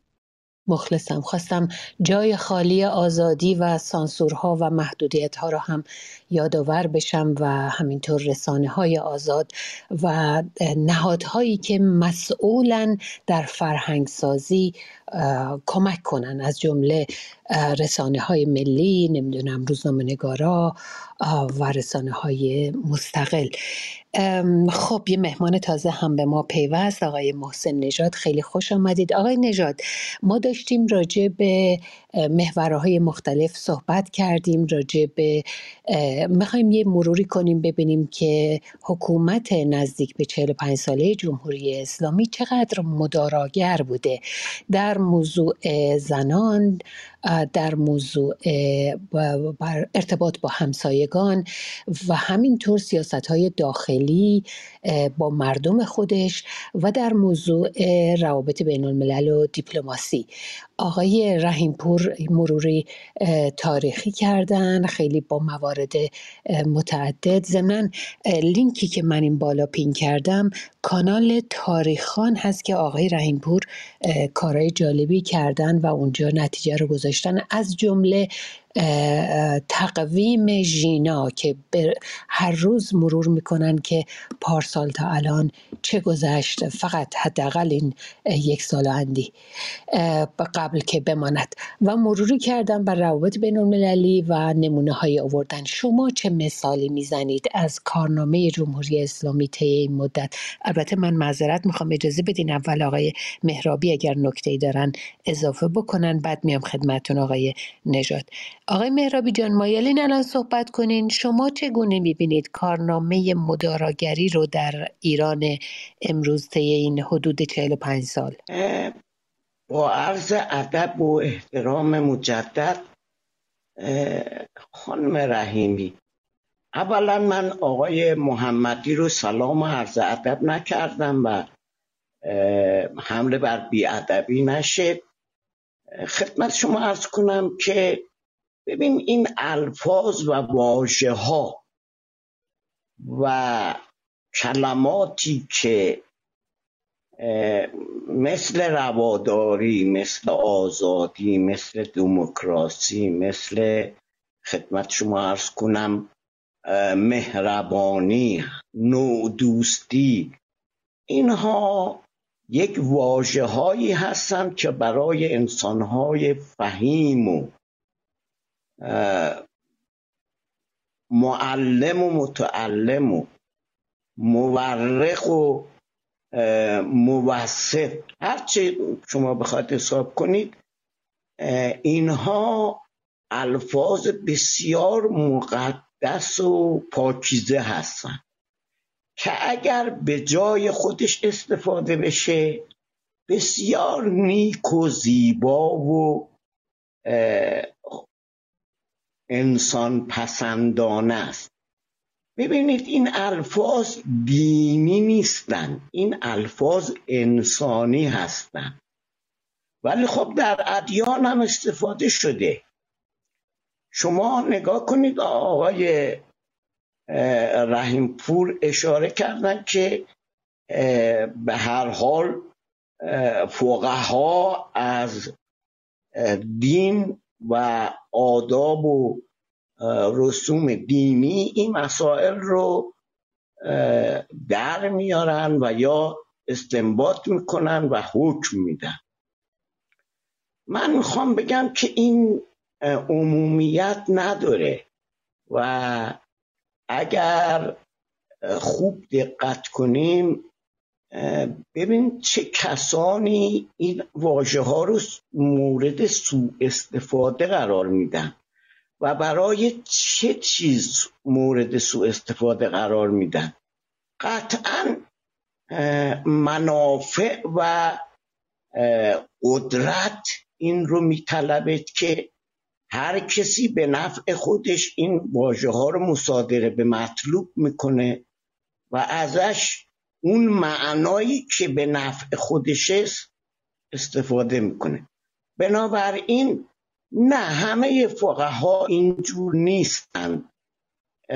یه استفتاء کردن از آیت الله منتظری، شاید آقای رحیمپور، استاد رحیمپور بدونن که راجع به بهائیت، ایشون خب به هر حال فقیه بودن و هم از قرآن اطلاع داشتن هم از احادیث اطلاع داشتن.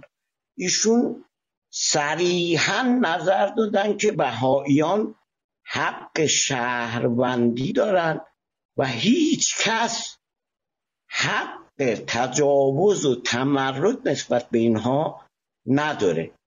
بنابراین خب اگر مثلا در گوشه گوشه های قرآن اگر تعارضا و چیزاشو بگذاریم کنار، میبینیم میگه لکم دینکم ولی دین. و اگه این فقیه واقعا فقیه باشه و از انصاف برخوردار باشه، این آیه قرآن رو باید ببینه دیگه که آقا برای شما دین خودتون، برای ما هم دین ما. بنابراین این واژه ها واژه هاییست که انسان های خردمند و با شعور در معرض دید قرار میدن تا شاید فرهنگ مردم یواش یواش به این واژه ها عادت پیدا کنه و بتونن مثمر ثمر باشن. بسیار متشکرم، بیشتر عذرخواهی میکنم. قربان محبتون، خیلی متشکرم. حتما آقای رحیمپور توضیح خواهند داد، آقای محمدی هم همینطور اگر بخوان، ولی اجازه بدیم که بریم پیش آقای محسن نژاد. آقای رحیمپور چند تا مثال آوردن از ملاک هایی که قابل سنجش و اندازه‌گیری هست. به فرمایش شما، به فرمایش آقای محمدی که ببینیم چقدر این کارنامه میشه چه نمره‌ای بهش داد در مورد مداراگری، از جمله اعدام به خصوص زنهایی که به دلایل متفاوت و از جمله برای حفظ خودش، برای حفظ داخل گیوم ناموس خودش، برای حفظ حیثیت و حرمت و کرامت خودش. و نمونه این سالهای اخیر به یاد ریحان جباری میفتیم. دیگه این که اعدام‌هایی از کسانی که دگراندیش بودن، چه در مورد مسائل سیاسی چه در مورد مسائل اعتقادی، خدا ناباوران و پیروان ادیان دیگه، مثال آوردن از بهائیان و ادیان دیگه، و چه منتقدان و معترضان و همینطور در ارتباط با کشورهای دیگه با انگ و اسم جاسوس. بگذاریم آقای محسن نژاد، طبق تجربه و تأملات شما چه فکر میکنید یا چه مثالی برامون میارید؟ درود میفرستم به شما. سپاسگزارم لطف کردید به من وقت بدید. سپاسگزارم از شما که در خدمتتون هستم و درود میفرستم بر همه از عزیزانی که در اینجا هستن. خب بها من تقریبا از اول برنامه بودم، گوش کردم به صحبت دوستان و خیلی هم لذت بردم و یاد گرفتم. واقعیت قضیه این است که توی این تجربه زیستی خود من هر موقع اسم جمهوری اسلامی میاد، اولین چیزی که پیشم به نظرم میرسه این ماجرای سینما رکسه. یعنی سرآغازش رو اونجا میبینم و بعدش هم خلخالی و بعدش هم مدرسه چوچه و همینطور کشتار و بیخ گوشمون و مثل ریگ روان، مثل برگ خزان، همینطور کشتار من دیدم و بوده همینطور ادامه داشته و همیشه هم توجیهی داشتن برای اینها. گفتیم قبول کنن، نکردن، کشتیمشون. این جنس بودن کشتیمشون، اون جنس بودن کشتیمشون. دلایل زیاده برای کشتن و به نظر من جمهوری اسلامی از همون آغاز 3 تا عنصر در سپایه حکومتش بوده: دروغ گفتن، کشتن و غارت کردن. غارت منابع طبیعی، کشتن آزادگان یا هر کسی دیگه برای اینکه رعب و وحشت بندازه، و دروغ برای اینکه قانع کنه آدمایی که طرفدارش. من چیز زیادی ندارم غیر از اینکه صحبت بکنم. من فقط یک نکته من بگم. اینجایی زمانی بود خانم شیرین عبادی یک صحبتی کرده بود میگفتش که اسلام هم میتونه دموکراتیک باشه و یه روزی در خدمت ایشون رسیدم گفتم جمله نادرستیه. هیچ ایدئولوژی نمیتونه دموکرات باشه.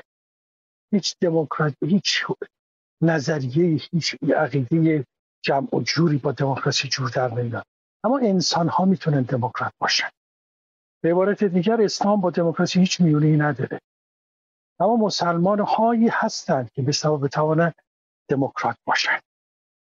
و از اونجایی که ادیان تمام نظراتشون، خب ما میدونیم کتابایی که میخونیم مش داستانی، مش قصه است، یه مش احکام، بعضی از این احکامش با هم دیگه متناقضه، با هم دیگه اصلا هیچ سنخیتی نداره و هر کسی از این مجموعه قصه ها و نظریات و احکام یه چیزی رو برداشت میکنه متناسب با سلیقه خودش، متناسب با دید خودش.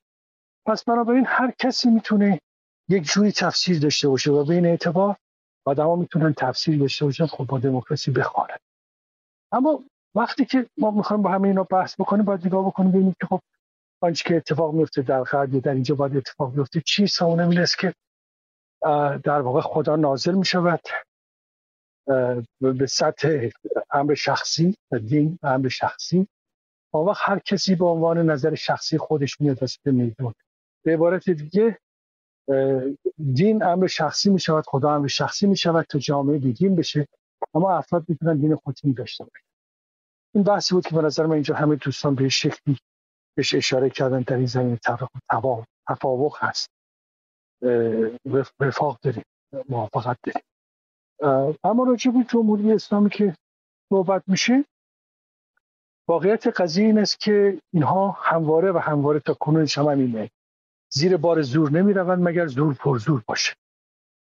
و تمام تلاش آقای خمینی و دیگران این بوده است که آنچه که باور دارن بر حلقوم مردم بریزن. این جامعه نیومدن ببینن چه نیازی داره، گفتن ما یک چنین ایدئولوژی داریم، جامعه باید بره و در درون این ایدئولوژی یا رنگ این ایدئولوژی رو، و برای این کار مرتب جنگیدن.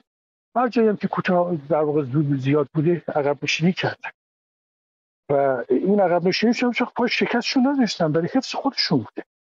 جایی نبوده که مسئلهشون باشه، حتی از این حجاب هم میگذرن اگر بتونن حفظ کنن خودشون. ولی خب قدر قدرتی خودشون از دست میدن در مقابل آنچه که مردم در واقع دارن میان تو میدون هستن. و این به نظر من خیزش عظیم انقلابی ژینا هم یه مهر آخری رو زد بر باور مردم، بر اینها، به خاطر اینکه باور مردم، قبول مردم نشون داد که عوض شده، تموم شده این داستان، محافظه‌کاری در کار نیست. آنچه که برای جمهوری اسلامی مونده یه پوسته است از اقتدارگری که بر اساس همون اصل دروغ و کشتن و غارت هنوز پابرجاست، ولی در دل مردم هیچ جایگاهی نداره به نظر من و دوستش کاملا رفته از بین. اما راجع به همین بحثی که کردیم و این بخاطر سوال آخری که کردیم که ما ازش دور شدیم می‌خوریم، این است که من نمی‌بینم هیچ نوع رواداری در درون این حکومت، مگر اینکه تصور بکنیم که با مرور زمان البته نظرات متفاوت. من معتقدم رژیم اسلامی از زمانی که آمده محکوم به رفتن بوده، نیامده است که بماند. یک حکومتی بوده خارج از تاریخ، علیه تاریخ، یک موجود ناچسب دوران خودش. و این بحث رفتنش اصلا به نظرم بحث رفتن تاریخیش نیست، بحث تاریخ رفتنشه و از اون مهمتر سر چگونگی رفتنش که حالا یواش یواش استحاله بشه جامعه و بعد یواش یواش اینا پوست بندازن و از بین برن کامل و دیگر چیزی به نام اسلامی نمونه توی مملکت، یا اینکه در اون طرف قضیه به شکل خشونت بارش جنگ یا انقلاب ناچار بشن که مملکت رها کنن برن.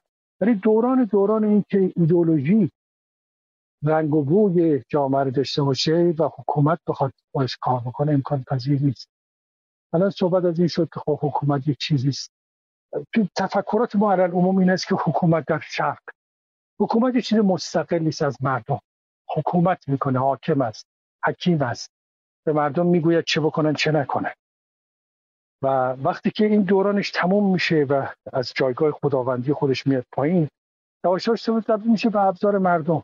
طبیعیه، هنوز یه استقلالی داره. به این اعتبار است که دوستان صحبت کنن از سر نهادهای مستقل از حکومت. به نظر من خیلی خیلی بیشتر از این هاست. حتی در درون حکومت هم یک نهادهایی هستن از خود اقتدار حکومتی جدا هستن. و به عنوان مثال اگه تصور بکنید دستگاه پلیس باید یک کار تخصصی باشه و جداگونه از در واقع دستگاه قضایی. اینا کار وظیفه‌ش اینه که دستگاه قضایی در واقع سرویس بده. قضاوت کار اون نیست، انجام وظیفه است. دستگاه قضایی باید متفاوت باشه از اون کسایی که تصمیم وزارت امور خارجه رو میگیرن یا امور اقتصادی رو میچرخونن. وقتی اینها تمام از هم تفکیک بشه، هیچ جایگاهی برای ایدئولوژی نمیمونه. جایگاهی برای این نمیمونه کسی بخواد رنگ یا بوی نظریات خودش رو در درون جامعه در واقع نفوذ بده. به این اعتبار من اینطور می‌بینم که بیش از آنچه که راجع به این بحث بکنیم که خود رژیم اسلامی چه کار داره میکنه، کجا داره میره، مثل آقای خامنه‌ای که امروز گفته است که نظر جمهوری اسلامی نیستش که یهودیان رو به دریا بریزیم. خب نظرشون چیست؟ چیه؟ اسرائیلی‌ها رو چیکار میکنن؟ 40 سال مردم رو اسیر این داستان کردن و اکنون ساز دیگری میزنن به خاطر اینکه خطر رو حس کردن. من تصور میکنم که ما دوچار یک گرایش هستیم در یک سطح در واقع باش خشونت و شدت اینها وایسادن که خودشون رو حفظ بکنن و از یک طرف دیگه تلاش دارن سیاستاشون رو عوض بکنن که هر دوی اونها هم به نظر من زمینهای بازار از بین رفتنشون رو فراهم خواهد کرد. من فکر میکنم مردم ایران پیروزن که امروز چه فردا و راه چاره دیگه هم نه برای رژیم بود نه کار دیگه میتونه. نمیدونم چقدر نزدیک شدم به اون بحث که شما می‌خواستید بکنید، اصلا تونستم جواب بدم یا نه. چون دیدم که نخواستم بحث دیگه که وجود دیگر رو میدادن مجددا تکرار کنم. میکروفون رها میکنم، شاید باز در گوشه کنار بحث یه گوشه‌ای رو بگم در مقابل دوستان که صحبت کرد. سپاسگزارم از وقتتون. از شما سپاسگزاریم. البته دیگه اواخر اتاق هست. ما 3 ساعتی که وعده داده بودیم به شنونده ها و مقرر هر چهارشنبهمون بوده تقریبا رسیدیم بهش. فرمودید آیا میشه امید بس به این که سیاستشون رو عوض کنن یا میشه پرسید که آیا دوباره یکی از اون کارهای داخل گیومه به قول خودشون استراتژیک به این هاست که نرمش قهرمانانه کنن و بعد دوباره برگردن سر مواضع خودشون. چه عرض کنم، امیدواریم که کل بگذاریم من اینجا ابراز نظر نکنم. و نکته دیگه که خیلی مهم گفتید این که اعتقاد رو به جای آدم نگذاریم، این اعتقاد دینی باشه یا غیر دینی و حقوق بشر که شامل آزادی دین شخصی هم میشه اتفاقا و آزادی فکر و عمل کرد و اینها. خلاصه فکر و عمل کرد رو نقد میکنیم اینجا هم و نه فرد رو و اینها رو آدم رو با اعتقاد جا به جا نگیریم. خیلی متشکرم آقای رحیمپور گرامی. شما بفرمایید هر نکته‌ای که باقی مونده از اون مرور تاریخ این حدود 45 ساله ایران. خیلی متشکرم، ممنونم از اینکه فرصت مجدد در اختیار بنده قرار دادید. عرض ادب میکنم خدمت، من یادم رفته بود خدمت های دکتر معینی، همینطور آقای نجات و آقای مهرابی عزیز عرض ادب بکنم. امیدوارم که پاینده و تندرست باشن. یک نکته من اگر اجازه بدید قبل از اینکه جنبندی بکنم عرایزم رو 2 کامنت کوتاه عرض بکنم. یکی در مورد نکته‌ای که آقای مهرابی فرمودن در مورد فقها. البته که من هم منظورم همه فقها نبود، اساساً مسئله فقهای عامل هستن دیگه، یعنی فقهایی که در رأس کار قرار میگیرن برای اینکه امکان عمل داشته باشن، مثل آقای خلخالی، مثل آقای محمدی گیلانی، مثل آقای نمیدونم خیلی از این آقایون که در مثلا موسوی تبریزی که در مسند قضا با ابتناع به فقه اون کارها رو انجام میدادن چون امکان عمل داشتن. اساساً مرحوم آقای منتظری هم به همین دلیل از اون ساختار کنار گذاشته میشه که قرائتش و نگاهش نسبت به اون موضوعات متفاوت با بقیه است و در واقع این نمیتونه عامل باشه بر اساس اون چیزی که اونو انجام میدن. در واقع در جمهوری اسلامی عامل بودن یکی از الزاماتش اینه که اون برداشت و اون نگاه رو در موردش داشته باشیم. یه نکته دیگه هم که در صحبت‌های دوستان بود، من اسلام شناس و دین پژوه نیستم اساساً، ولی این رو میدونم که از قرائتی که جمهوری اسلامی از دین اسلام داده حداقل از این رواداری در نمیاد. نمیگم، من نمیدونم از قرائت‌های دیگه در میاد یا نه، میگم چون تخصص هم نیست، اسلام شناس هم نیستم، ولی از قرائتی که جمهوری اسلامی ارائه میده در نمیاد، رواداری نمیتونه در بیاد. این هم بابت اون مسئله اسلام. کاری به لحاظ آماری کاری ندارم که در حکومت‌های دینی چه اتفاقی افتاده ها، چون متناظرش در حکومت‌های غیر دینی هم همین وضعیت‌ها مشابهش بوده. مسئله من مقایسه اونها نیست. صحبت من در مورد جمهوری اسلامی، اصلا جمهوری اسلامی رو زنگار میدونم بر آینه رواداری، چون ما با این در هوایی که جمهوری اسلامی در اون بوده نفس کشیدیم دیگه، اونجا رو دیدیم. بخش سوم عرایضی که داشتم مربوط به این بود که درسته که در مورد مسئله پایگاه این نوع از نارواداری در برداشت‌هایی از دین و اینها صحبت شد، حتما هم درسته. در مورد جمهوری اسلامی هم که به کرات صحبت شده، امشب ما با هم دیگه صحبت کردیم، این هم درسته. ولی همه موضوع در مسئله رواداری در جامعه راستش رو بخوایم این فقط این دوتا نیستن. برای اینکه عرضم رو کامل بکنم یه مقدمه کوتاه میگم و یک نمونه آزمایش شده. حتما دوستانی که مثلا یا همسن و سال من باشن یا از من بزرگتر باشن یادشون هست موقعی که اعدام میکردن در انظار عمومی چطور مردم جمع میشدن و برخی مواقع کف میزدن، برخی مواقع مثلا صلوات میفرستادن، طرف اگر مثلا ضد انقلاب و اینا بود مثلا شعار میدادند. حتما دوستان یا دیدند یا شنیدند که در اوایل انقلاب سر کمیته های انقلاب شلوغ بود از اینکه آدم‌های معمولی که در صف می‌ایستادن برای ثبت نام جهت حضور در جوخه های اعدام برای زدن تیر، منظورم. میخوام بگم که یه نمونه دیگه بگم. در آخرین نظرسنجی که مؤسسه گمان انجام داده بود، دوستان ما آقای دکتر ملکی و بقیه دوستان، یک سوالی بود در مورد اینکه شما موافق هستید که مثلا ایادی رژیم در صورتی که رژیم سقوط کنه مثلا ایادی رژیم یا وابستگانش مثلا اعدام بشن و اینا. 46% از کسانی که در اون نظرسنجی شرکت کرده بودند موافق اعدام بودند. در دهه 1960 یه آزمایشی توسط یک روانشناس آمریکایی انجام شد، شاید دوستان شنیده باشن، من تکرار مکررات دارم میکنم، توسط استنلی میرگرام توی دانشگاه ییل انجام شد این آزمایش. یک تعدادی از آدم‌های تعداد شهروندانی که مثلا معلم بودن، نمیدونم نجار بود، خیاط بود، وکیل بود، فلان، 40 نفر از اینها رو جمع کردند و در یک آزمایشی قرار دادن. یک نفر روی صندلی متصل به برق می نشست.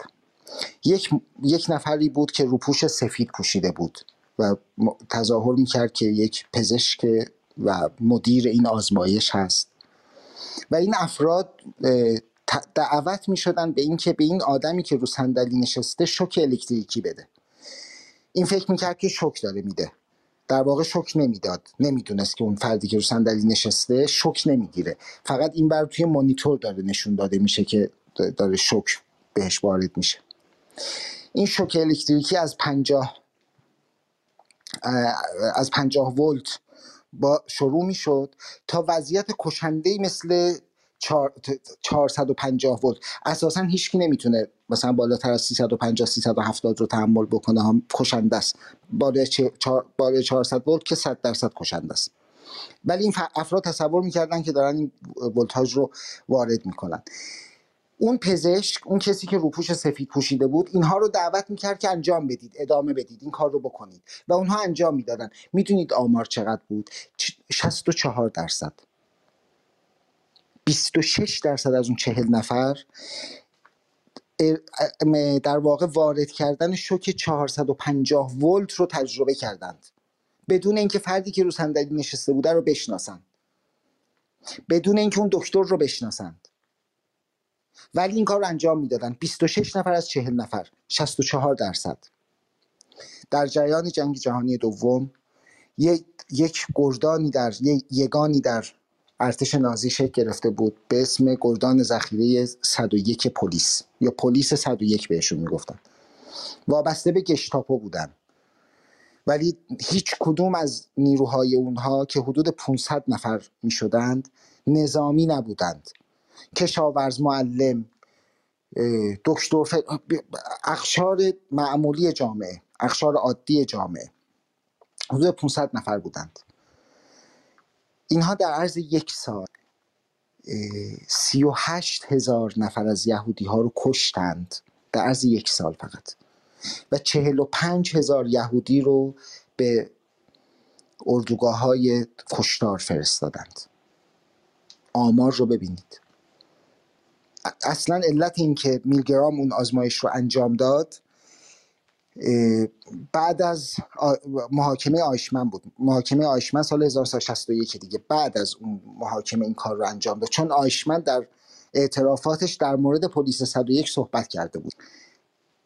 اینها رو عرض کردم بابت این که بگم که یک بخش از مسئله عدم رواداری یا نارواداری، عدم مدارا در جامعه ایران مربوط هست به فرهنگ سنتی که میشه مثلا عنصر مهمش میشه دین. یک بخشیش مربوط هست به حکومت، یعنی جمهوری اسلامی.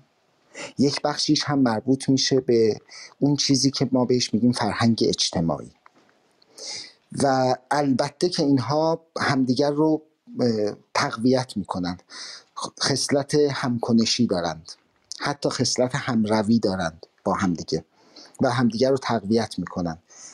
و علیرغم این که در دهه‌های اخیر، در یک دو دهه اخیر کمپین های متعدد مثلا مبارزه با اعدام و نفی اعدام و نفی خشونت و اینها ایجاد شده، باز هم میبینید که هنوز وضعیت نفرت در جامعه به حدی بالاست، وضعیت بحران همزیستی به حدی بالاست که جامعه رو مستعد میکنه که در درون خشونت ها قرار بگیره. گاهی وقتها جامعه حکومت رو یاری میکنه که از این خشونت استفاده کنن و گاهی وقتها حکومت مطابق آزمایش میلگرام یگانهای خشن تولید میکنه، انصار حزب الله درست میکنه، نمیدونم و اینجور چیزها. در نتیجه جنبندی عرایز من اینه که این سه وجه رو در نظر بگیریم به نظر من، و البته جمهوری اسلامی رو از اون بابت زنگار روی آینه رواداری میدونم که چه در حوزه سیاست خارجی چه در حوزه سیاست داخلی اساساً با واژه‌ای به اسم رواداری غریبه بوده. خیلی سپاسگزارم، ممنونم خانم رحیمی، متشکرم از اینکه گوش دادید. مرسی. فریبا جان الان میام خدمتون. از شما متشکرم آقای رحیم پور گرامی.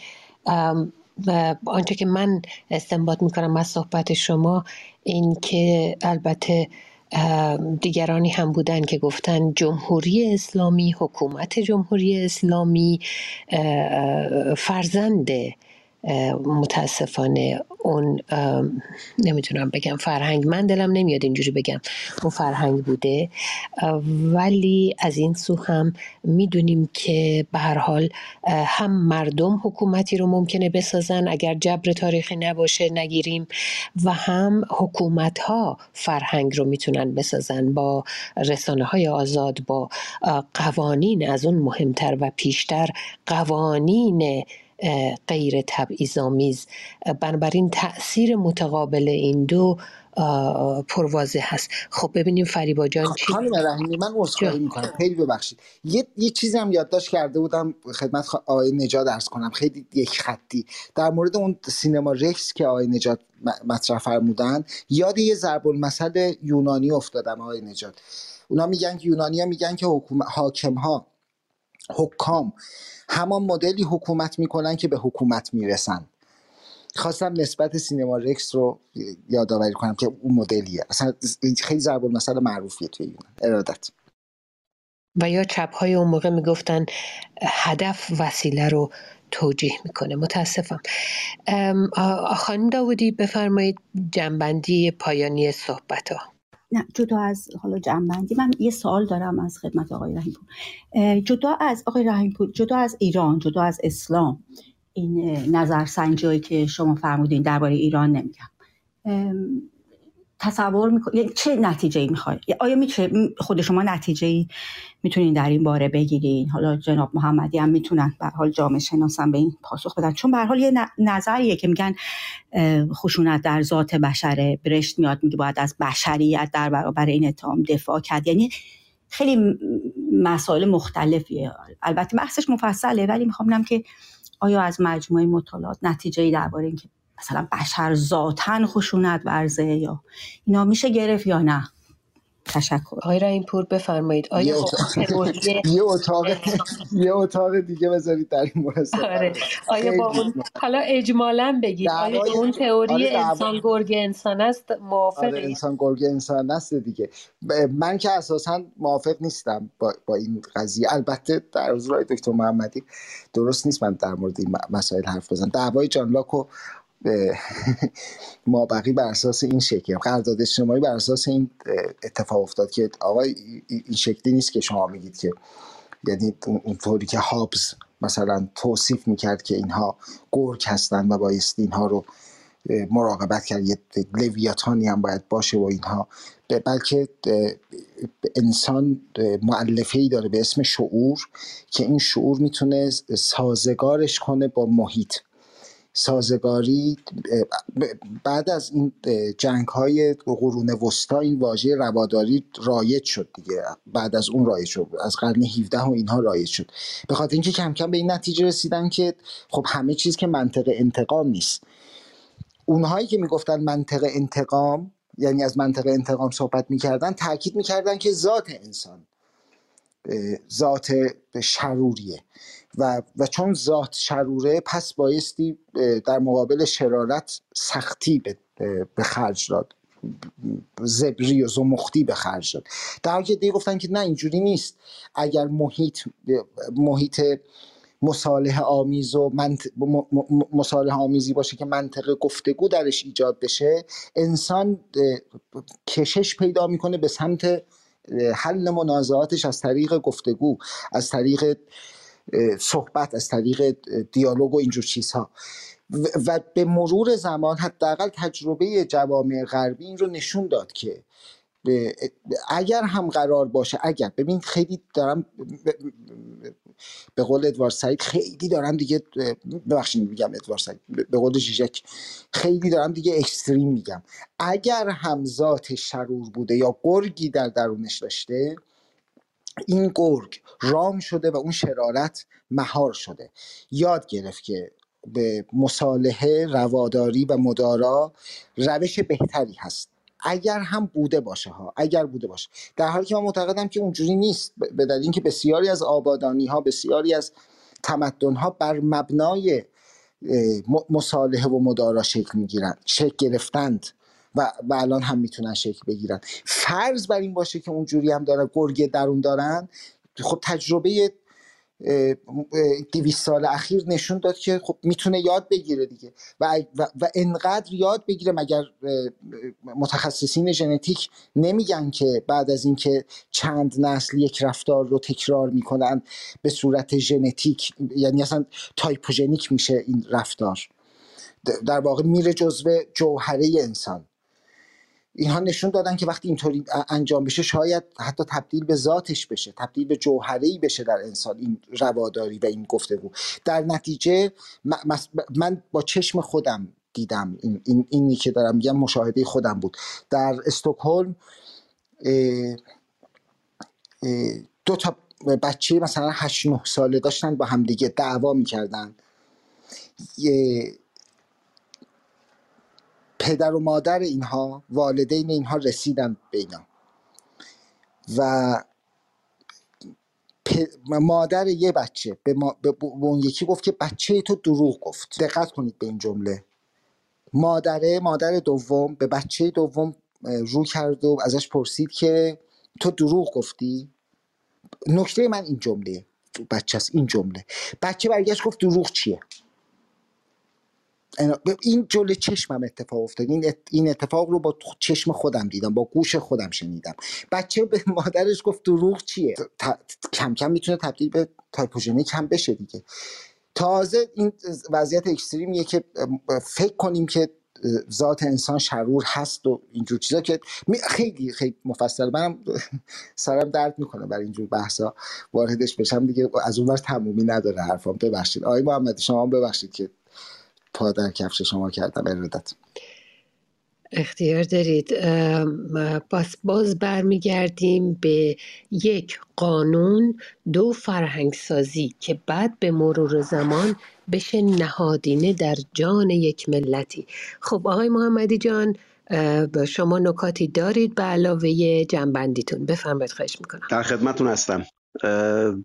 آقای رحیم پور پاشونو در کفش هیچ کسی نکردن، در کفش خودشونه و همه اظهار نظرها قابل استفاده و قابل احترام هست. ببینید، من به نظرم اومد که به 3 تا نکته دوستان یک در واقع تکمیله اضافه کنم و بعد هم در جنبندی به 3 تا نکته اشاره کنم.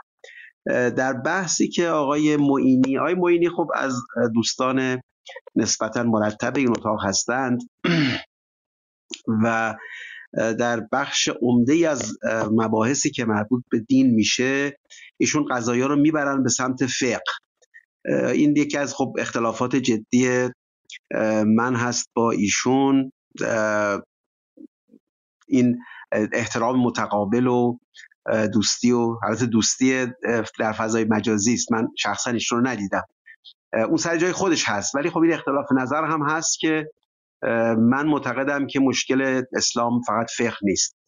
مشکل اصولاً در این است که از ابتدا هم اسلام متنی اسلامی بوده است که میزان در واقع برای سلطه ساخته شده، برای سلطه فکری، سلطه از مجرای باور، برای سلطه سیاسی.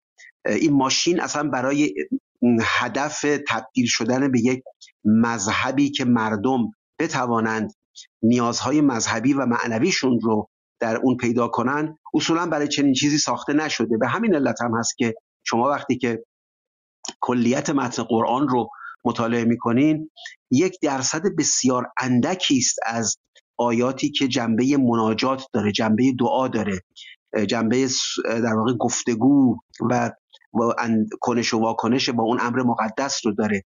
میزانش به شدت پایین هست. تعداد آیاتی که هست شاید از حدود مثلا غیر از سوره حمد در سوره های دیگه چیزی در حدود 15 تا 20 آیه هست که در اون دوره که من خودم مذهبی بودم اینها رو در قنوت میخوندم. آیاتی است که عمدتاً افراد مذهبی در قنوت میخونن. برخیش هم خب خیلی جنبه های مثبت داره، این که مثلا خطاب به اون مبدأ مقدس افراد از او تقاضا میکنن که کینه‌ای و نمیدونم مشکلی با کسی در دلشون باقی نمونه. اینا خب خیلی جنبه‌های مثبتی هست، اما اینا تعدادش بسیار اندک هست، یعنی گم میشه اصلا در این شهر بزرگی که ساخته شده، خیلی مورد توجه نیست. مشکل اصولا مشکل اون 500 آیه فقهی نیست، مشکل ساختار این مذهب هست. این مذهب اصولا به نیازهای معنوی مردم چندان پاسخ نمیده، در مقابلش تبدیل شده است به یک در واقع بار گرانی بر دوش مردمانی که این مذهب رو پذیرفتن. حالا عمدتاً اگر ما بخوایم خوشبینانه برخورد کنیم، عمدتاً برای اینکه خب نیازهای مذهبی داشتن، ولی این کالا به اون نیازها چندان پاسخ نداده و من معتقدم همچنان هم نخواهد داد. اون داستان عرفانی هم که در دنیای در بلخص در میان ایرانیان شکل گرفته، اون اصلا مبدأش از جای دیگه هست و تلاش هایی هم که شده برای اینکه این رو به اسلام وصل کنن خیلی به قول قدیمی ها لایتچسبکه، خیلی نمیشه راحت این رو به هم چسبان. نکته دوم این که در بحث رهیافت گزینشی که برخی از دوستان مطرح میکنن برای اینکه ببینیم آیا اسلام رو واقعا، من ببینید در مورد این که اسلام رو میشود روادار کرد یا نه، چون در مورد آینده هیچ وقت نمیشه صحبت کرد، من حکم قاطع نمیدم، ولی خیلی دشوار هست. یعنی اگر شما واقعیات رو نگاه بکنین، متن رو نگاه بکنین، کار بسیار دشواری هست و افراد اگر هم خیلی علاقه‌مند باشن که این دین خودشون حفظ کنن، بعد از یه مدتی ناامید میشن، یه تلاشی میکنن، این تلاشه به جایی نمیرسه. گزینش کردن مشکلش اینه که شما اون بقیه متن رو نمیتونید دور بریزید، بقیه تاریخ رو نمیتونید دور بریزید و همیشه کسانی هستن که اون بخشا رو میان و پررنگ میکنن، اون بخشا رو مورد توجه قرار میدن، یا اصلا در متن تاریخی که نگاه میکنن میبینن یه معنای دیگری داره. این بحث مثلا لا اکراه الدین، لا اکراه فی الدین، این مال زمانیه که پیغمبر سلطه کامل پیدا نکرده بود. وقتی مکه رو فتح کرد دیگه لا اکراه فی الدینی وجود نداشت، تک تک باید میومدن شهادتین میگفتن، اگه نمیگفتن سرشون رو میبرید.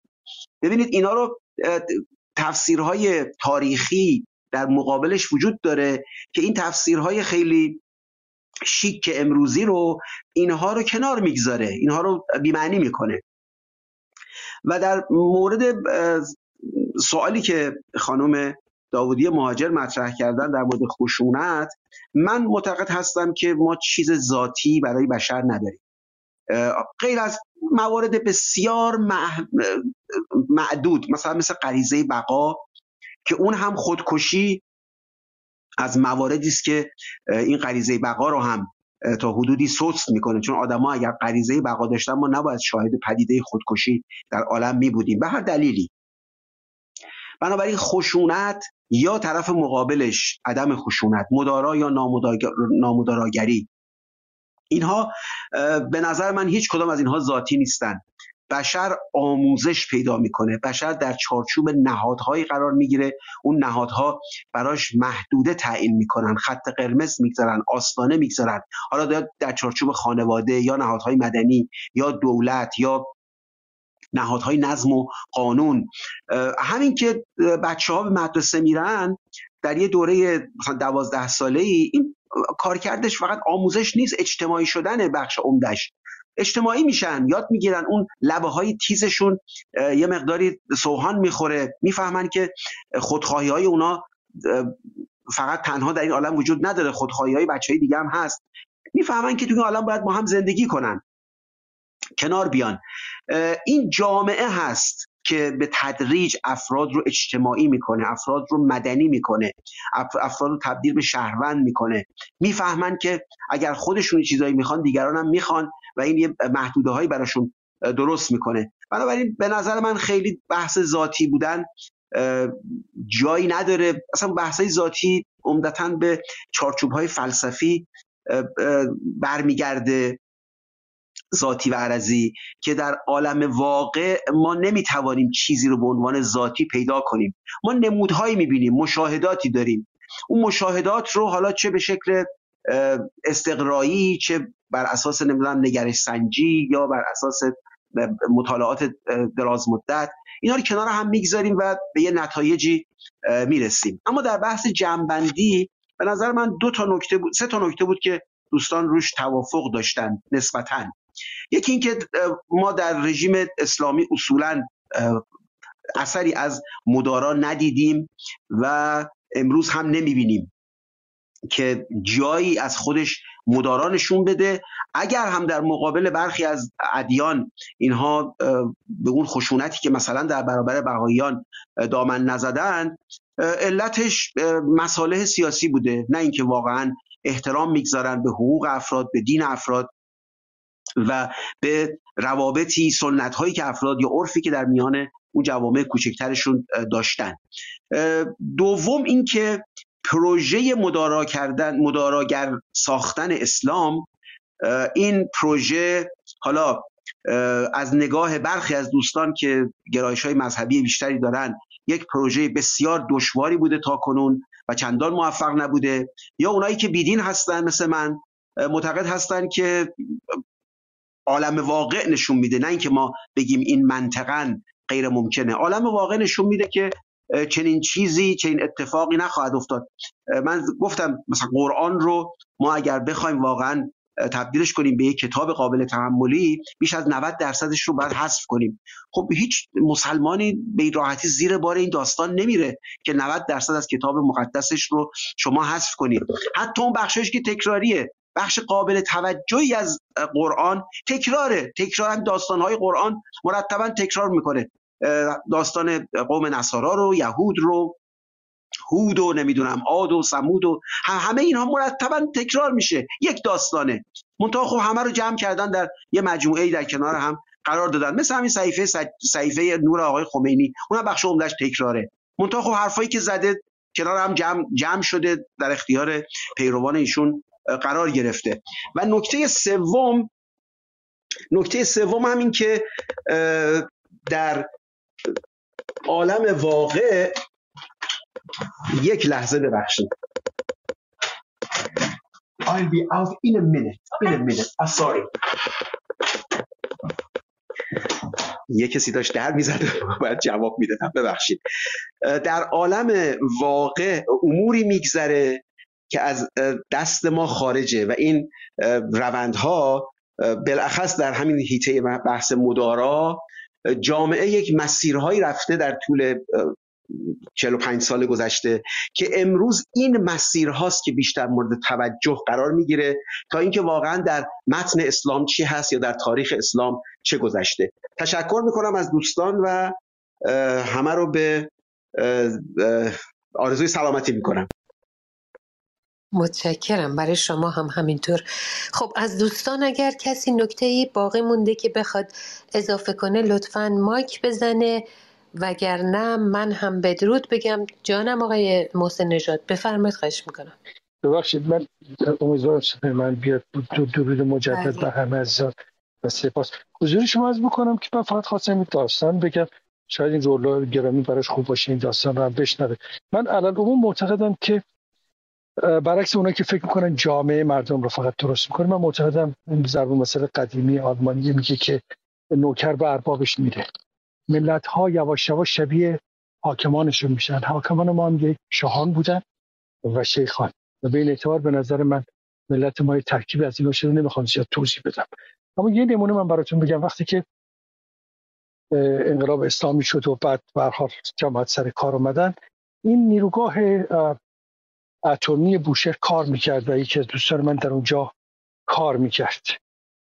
گفتش که خب فرانسوی‌ها رفتن، انگلیسی‌ها رفتن، آلمانی‌ها خیلی تلاش داشتن بمونن و اینا هر چقدر برایشون مضایقه ایجاد میکردن و زحمت ایجاد میکردن، سر غذاخوری، سر سفر چیزی اذیتشون میکردن، اونا پاورجا مونده بودن. خلاص اومدم پیش آخونده گفتم آقا هر کاری میکنیم اینا نمیرن. گفت یکشونو بکشین حتما میرن. خوشبختانه خبر به گوش رسید که بهتره که بریم و کسی کشته نشد. میخوام بگم یه همچین فرهنگی هست در میان آخوندا به طور عموم، طور خصوص هم خب ما میدونیم، بازم صحبت قبلی هم کردم، متفاوته. خیلی هستن از اونا مانند خب منتظرین و دیگران دوستان خوبی هم اینجا می‌ذاریم، مثل همین میرزا محمد خودمون بسیار بسیار انسان شریف درجه یکیه. من به عنوان دموکرات قبولش دارم، چارگوش و 100%. ولی در مجموع وقتی اینا حاکم میشود یک ایدئولوژی مشکل پیدا میکنه و وقتی رهبران اینها میشوند که ناقل این ایدئولوژی هستن خطرناک‌تر. عرضی ندارم، سپاسگزارم. از شما سپاسگزارم. بدرود میگم تا هفته دیگه چهارشنبه. مخلصم.